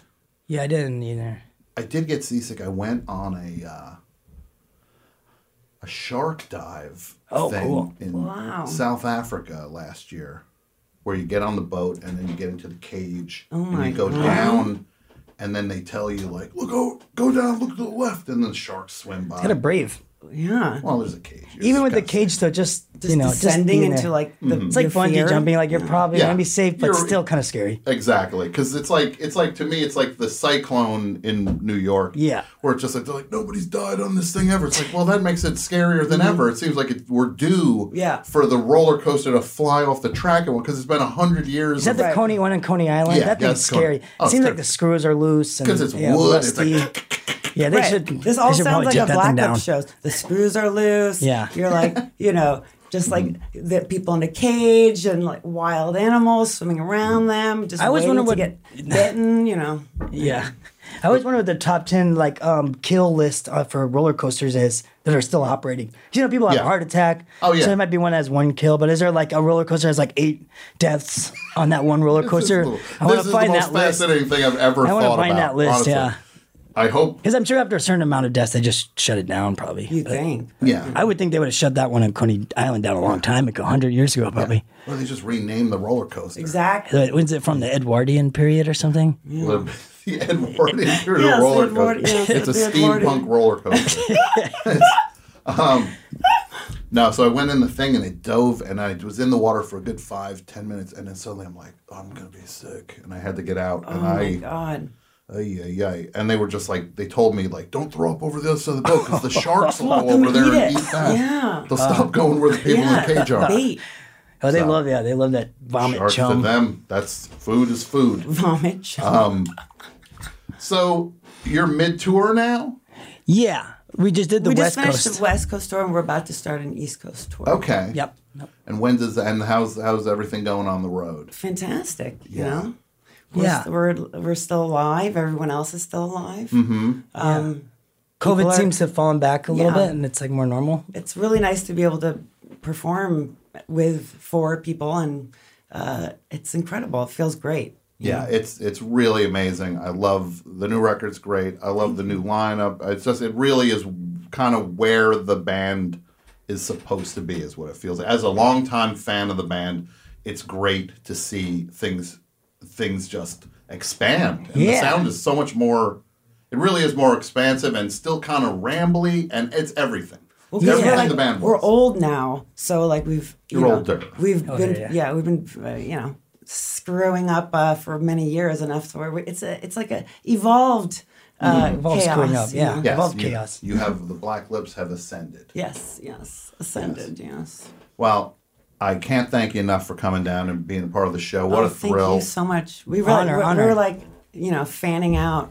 Oh, you're very sweet to say that, and I look forward to you'll doing your own sign thing when this run is over. Oh, what?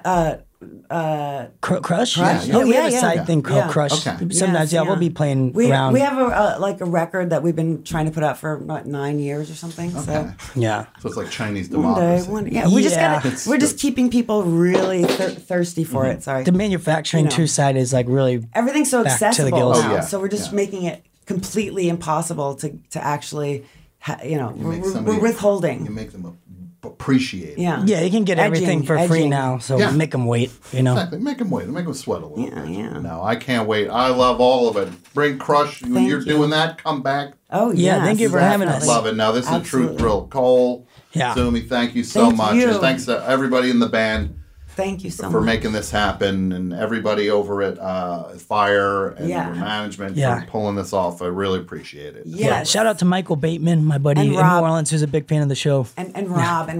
Yeah. Yeah. I dressed for Rob today, Oh, yeah, in case you didn't notice, I didn't know that was for Rob. Yeah, specifically. It's for Rob.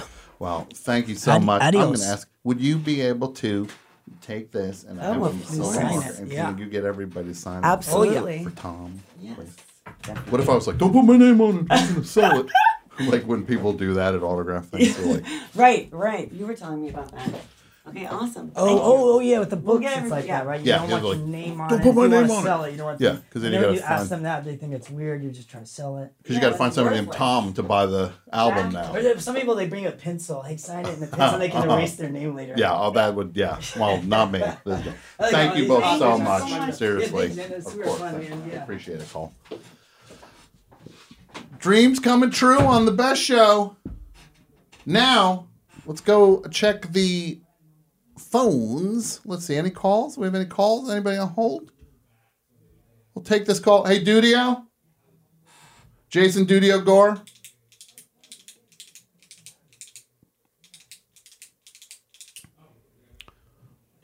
Jason. Let's get Jason Dudio Gore on the program. You have something for us? Oh yeah, I do. Well, let me see. Is Mike there? Mike, are you there? AP Mike?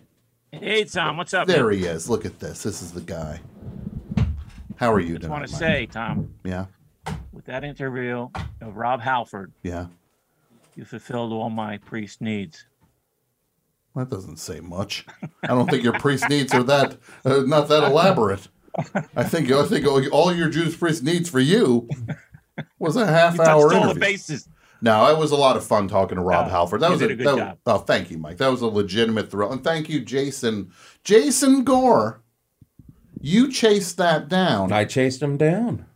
You made that happen, Jason. Yes. 4 points. 4 points. 4 points for you. And Mike, how are you tonight?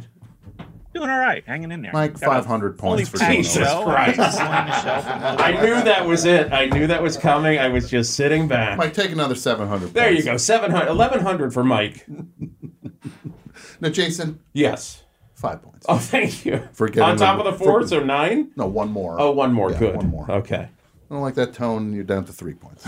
No, seriously. Thank you so much. That was amazing. You pulled that off, and I'm really, truly impressed by you making that happen. Oh, thank you. Thank you. No other podcast is. No. I got Rob Halford and the Black I Lips don't on the see same anybody show. else getting Rob Halford on their show. Yeah. Yeah. So, Mike. Yeah. You like that Black Lips set? Yeah, it was nice. I'm Yeah. not that familiar with their music, so it's kind of new. Mm-hmm. So yeah, I was enjoying it. All right. And well, who's coming up on Egg Foo What? Which is the podcast everybody's talking about these days. As a podcast, everybody. Well, we're trying to make it happen with you in next week's show. We'll see about next week if I come on, and we'll do some shrimp-based thing. We'll figure that out. Greg has suggested, since it's the title of the show, trying to get you to eat egg foo young. Okay. Is that a possibility?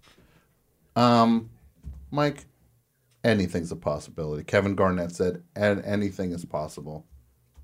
Think of it as I tried it for the first time recently.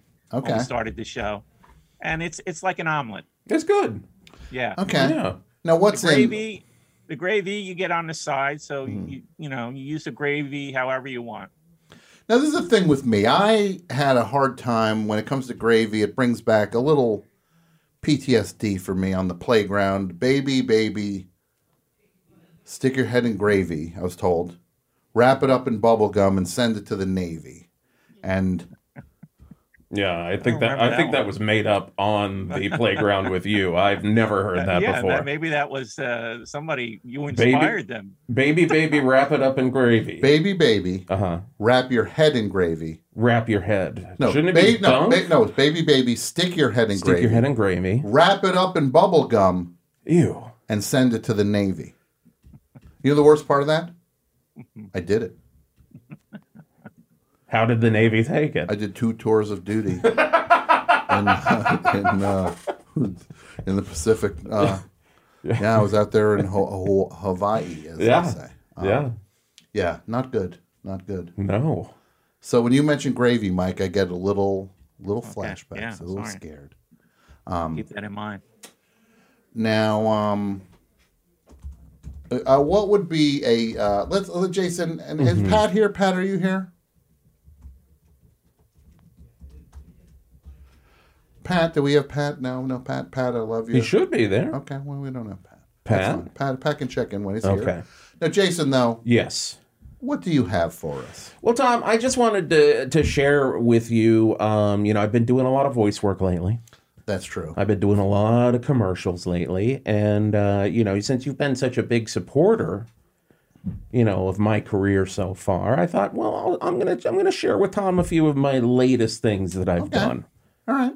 So, because I know you're a busy guy, you don't get to see everything. No, I don't get. I don't get to be a student of Jason Gore. You don't get to see everything. So, the first one I'm going to play for you. Well, because look, you have the Hawk, which is I do have the Hawk. 108.9. The Hawk, the breakout podcast. Some call it the Egg Foo What of I have heard that. Yes. Of like faux radio based things. Yes. Yeah. People are saying they feel a real Egg Foo What influence on the Hawk. That's all our reviews. They're like, you're doing a real Egg Foo What with this? Yeah. People say 5 stars. Yeah. I hear the Egg Foo What. Yeah. No, that's what everybody says. That's what we try to do on 108.9 The Hawk every week. But I'm doing a bunch of other stuff. I'm doing a lot of work, Tom, and you've been such a mentor to me. Mm-hmm. So I think I brought some of my recent favorite ones that I think you're going to enjoy. So now we have Pat. Is that Pat? Is that you? Hey, this is me. I was locked out for a minute. We got Pat. Okay. We got Pat Byrne. This is the guy. Because look, everybody in the Best Show family, I think, is a somewhat of a flawed character. There's the people that hate me. Yes. Think I'm washed up over I was better in 2007. Whatever. Yeah. God bless them. There's people that have their favorites, but then they have their least favorite. Pat is the one person on the show everybody likes. He's always a favorite. Yeah. Somebody wrote me the other day, "You suck." Really? Oh yeah. That was the whole email. You suck. Yeah. What did they say about me? They didn't mention you. I'm assuming they're fans of you. I must suck even, or I suck so much that I'm not to be mentioned. Yeah, I don't know. Got its first hater review. So. Oh no! I'm officially in the podcast game. You're in the game. There you are. Right. That's right. There you are. What did they say, Mike? What did they say? Lack of preparation. So, we're going to counter this. Me and Greg have at least 2 or 3 texts before each show. So 2 or 3. Plenty of preparation. That is preparation right there. You got to have 2 to 3 texts. Now, when Mike mentions Greg, of course, he's talking about Greg. What's his name again? Greg Douglas. His wacky sidekick on the show. Yeah. Yeah. What's his name again? Greg Wilson. Greg Wilson. Sounds like a name you check into a hot sheet motel with. Yeah. Greg Wilson. It's like a guy that worked with Mr. Brady. Yeah. On the Brady Bunch. Yeah. Or like really trying to get the Wilson account, like on a show. No, but look, God bless everybody over in the Egg Foo What universe. We love them all. But Jason, this is your moment. This is it. I just wanted to take a few moments to share some of my favorite commercials that I've done lately. Okay. Margot, we've got the first one. Now, this one is just to put it up. It's a short one, but it's been getting a lot of airplay in the Southeast. Okay. So let's go ahead and see that now. Sometimes you just want to go too much. Flemington Laxatives. No limits. It's good. No limits. You know, it's I said it's short. It plays a lot during you know, like Antenna TV or Me TV. Me Getting TV, so much Antenna airplay TV. on that. Pluto? Pluto, a little on Pluto. Okay. A little That's on great. Pluto. So And what was the company? Flemington Laxatives. Flemington? Yes. Not Flemington, New Jersey. is Nope. it? Okay. Nope. I think it's Not like- Flemington, South Carolina. Not like the Flemington Coat Factory. No, nothing like the Flemington Coat Factory. But thank you to Flemington Laxatives for the checks that I've been getting. It's been very good. And one thing about the Flemington Coat Factory, Right. I'm actually involved in a class action lawsuit against the Flemington Coat Factory. My father worked at the Flemington Coat Factory, and he was diagnosed with coat cough. Oh, God. He got from the Flemington Coat Factory. Yeah, he would mine for coats. Yeah, you have to. Every winter. Every winter. Thank you. So now this one's going to blow you away, Tom. Okay. I don't know if you've noticed. I've been doing a lot of content online. I've been doing a lot of videos, and it's been getting some interest.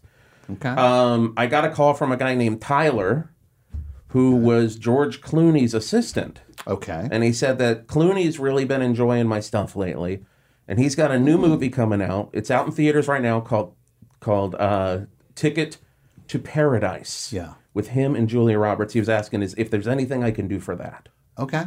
So I made this. It's been getting a lot of airplay. I think it played in the World Series tonight.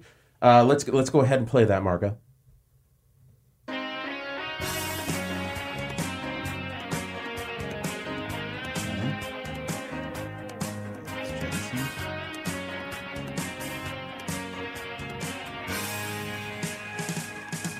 I've wanted to see a movie with George Clooney again.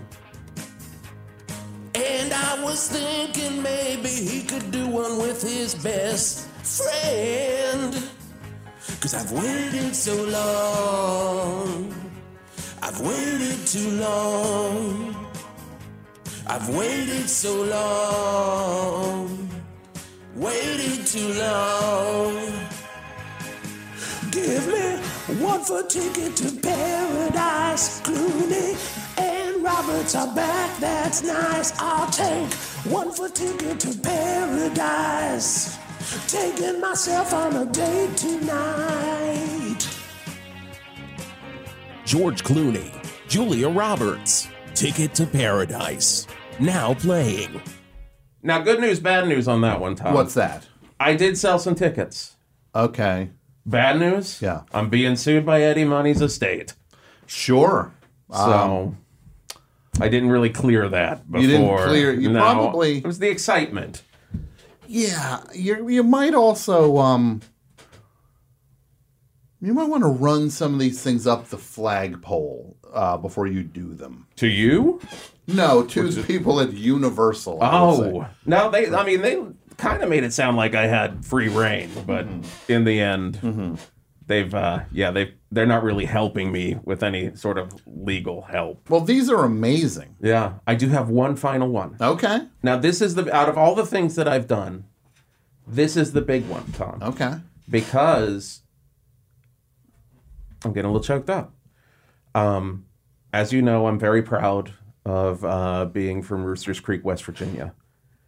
And they've seen all the stuff I've done lately, and they saw the Clooney thing, and they said, hey, Jason, any time in your schedule to maybe do something for us. Okay. And, of course, I'm always going to do something for Roosters Creek because it's home. It's who I am. I wouldn't be here without them. So I just did this ad for them. It's getting a lot of airplay. A lot of people are excited. This is my tourism video for Roosters Creek, West Virginia. Okay. Hi, I'm comedian Jason Gore. And yeah, I was once a proud citizen of Roosters Creek, West Virginia. It's my hometown, my heart, if you will. and it will always be a part of me, just like my actual heart. If you're looking for a fresh start, or maybe a place for a nice relaxing vacation, you should give Roosters Creek a try. Recently rated Well That's a Town by Country Cousin Magazine, Roosters Creek has it all and a little bit more. Maybe you crave local attractions. Yeah, we've got those. From the murky yet shallow depths of the creek that serves as our namesake to the never-ending Great Mine Fire of 1896, you'll say, wow, or geez, maybe we should, and oh no, as you quickly step back 20 feet. If delicious eats are what you're after, Roosters Creek has a fine selection of culinary delights. From Tammy's Mine Fire Diner to the Long John Silver's operating from the bottom of a sure-to-collapse-soon mine shaft, your taste buds will be all juiced up for these eats. You say Aaron Sorkin is your favorite writer? Well, Roosters Creek has its fair share of political drama, as it is the only town in the nation to have an actual fire for mayor. And my friends, Mayor Fire is making some solid changes. So come one, come all, come everybody to Roosters Creek, West Virginia. We've got a collapsed mine shaft with your name on it. Wow. Thank you. That is beautiful. It makes you want to visit, doesn't it? A little bit, yeah. So that chow line looked very appealing. I mean, yeah. There's nothing like a big pot of something. That's what we called it back in the day. Like a big pot of something. It's a big pot, hot pot of something. You get in there with the ladle. You don't question it. Yeah. Amazing. It's delicious. Jason, your career. Thank you. Is rocketing. Thank you so much. Up. Thank you. I knew. I hoped you'd be proud. I'm very proud. I'm very proud is happy. the first word that comes to mind. Good. Not horrified. Okay. No, as long as it's proud. That first word. Sure. Yeah. No. Not unsure how to meet your glance. Sickened. Yeah. None of those. None of those. No. Proud. Thank you. I'll take proud. Pat, what's your verdict? I think he left. On visiting Roosters Creek? No, on Jason's work. Oh, it's always stellar. Oh, see, this is why everybody likes Pat. This is why Pat's a class act. Yeah, everybody loves Pat. Yeah. Next week on the best show. Well, first of all, I want to thank Margot for your work. Margot killing it. Andrew, our guy Andrew, doing it. Of course, Jason, thank you. Of course. Brett Davis and Brett Boehm, the two Bretts. And Pat and Mike, thank you tonight for a killer show, putting this all together. Rob Halford, Black Lips, Griffin Newman, Jason's VO work, his commercials. That's a freaking best show, man. And look at this. I got my nails painted still. I'm keeping it. I'm serious. I'm keeping it. I'll be here. If my nails aren't painted on the show next week, something went horribly wrong. I like it. I'm keeping it. Why not, right? Should I keep it? Yeah. Keep it. Thank you. I'm going to keep it. And next week on the best show, can we bring it up? Announcement? Next week's best show is... And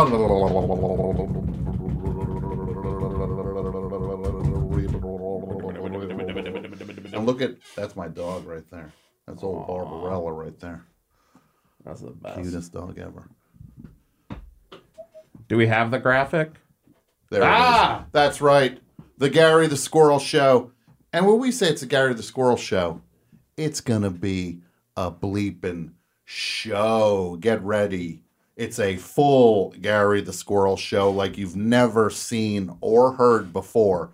Next week on the best show. And I'm going to play some music on the way out. What should we hear? What should we hear? What should we hear on the show? What do you want to hear? Let's see. What should we play? Bing bong ding dong. I'm going to play something by... Yeah, let's play, haven't heard this in a while. Let's play something by my guys from Austin, Texas. the Golden Boys. Best Show, back next week. Gary the Squirrel Show. Thanks, everybody, for listening. The Best Show is produced in partnership with the Forever Dog Podcast Network. The show is hosted by Tom Sharpling and features John Worster, Jason Gore, Pat Byrne, and Michael Lisk. The show is produced and written by Jason Gore, Pat Byrne, Michael Lisk, John Worster, and Tom Sharpling. The Best Show is executive produced by Tom Sharpling, Brett Boehm, Joe Cilio, and Alex Ramsey. The show is engineered and mastered by Andrew Gleason, website and technical support provided by Martine Sellis, and the show is recorded at Forever Dog Studios in Los Angeles. Support The Best Show on Patreon over at patreon.com/thebestshow and follow us on YouTube, Twitter, and Instagram over at Best Show 4 Life. That's Best Show number 4 Life. Thanks for listening, and we'll see you next week.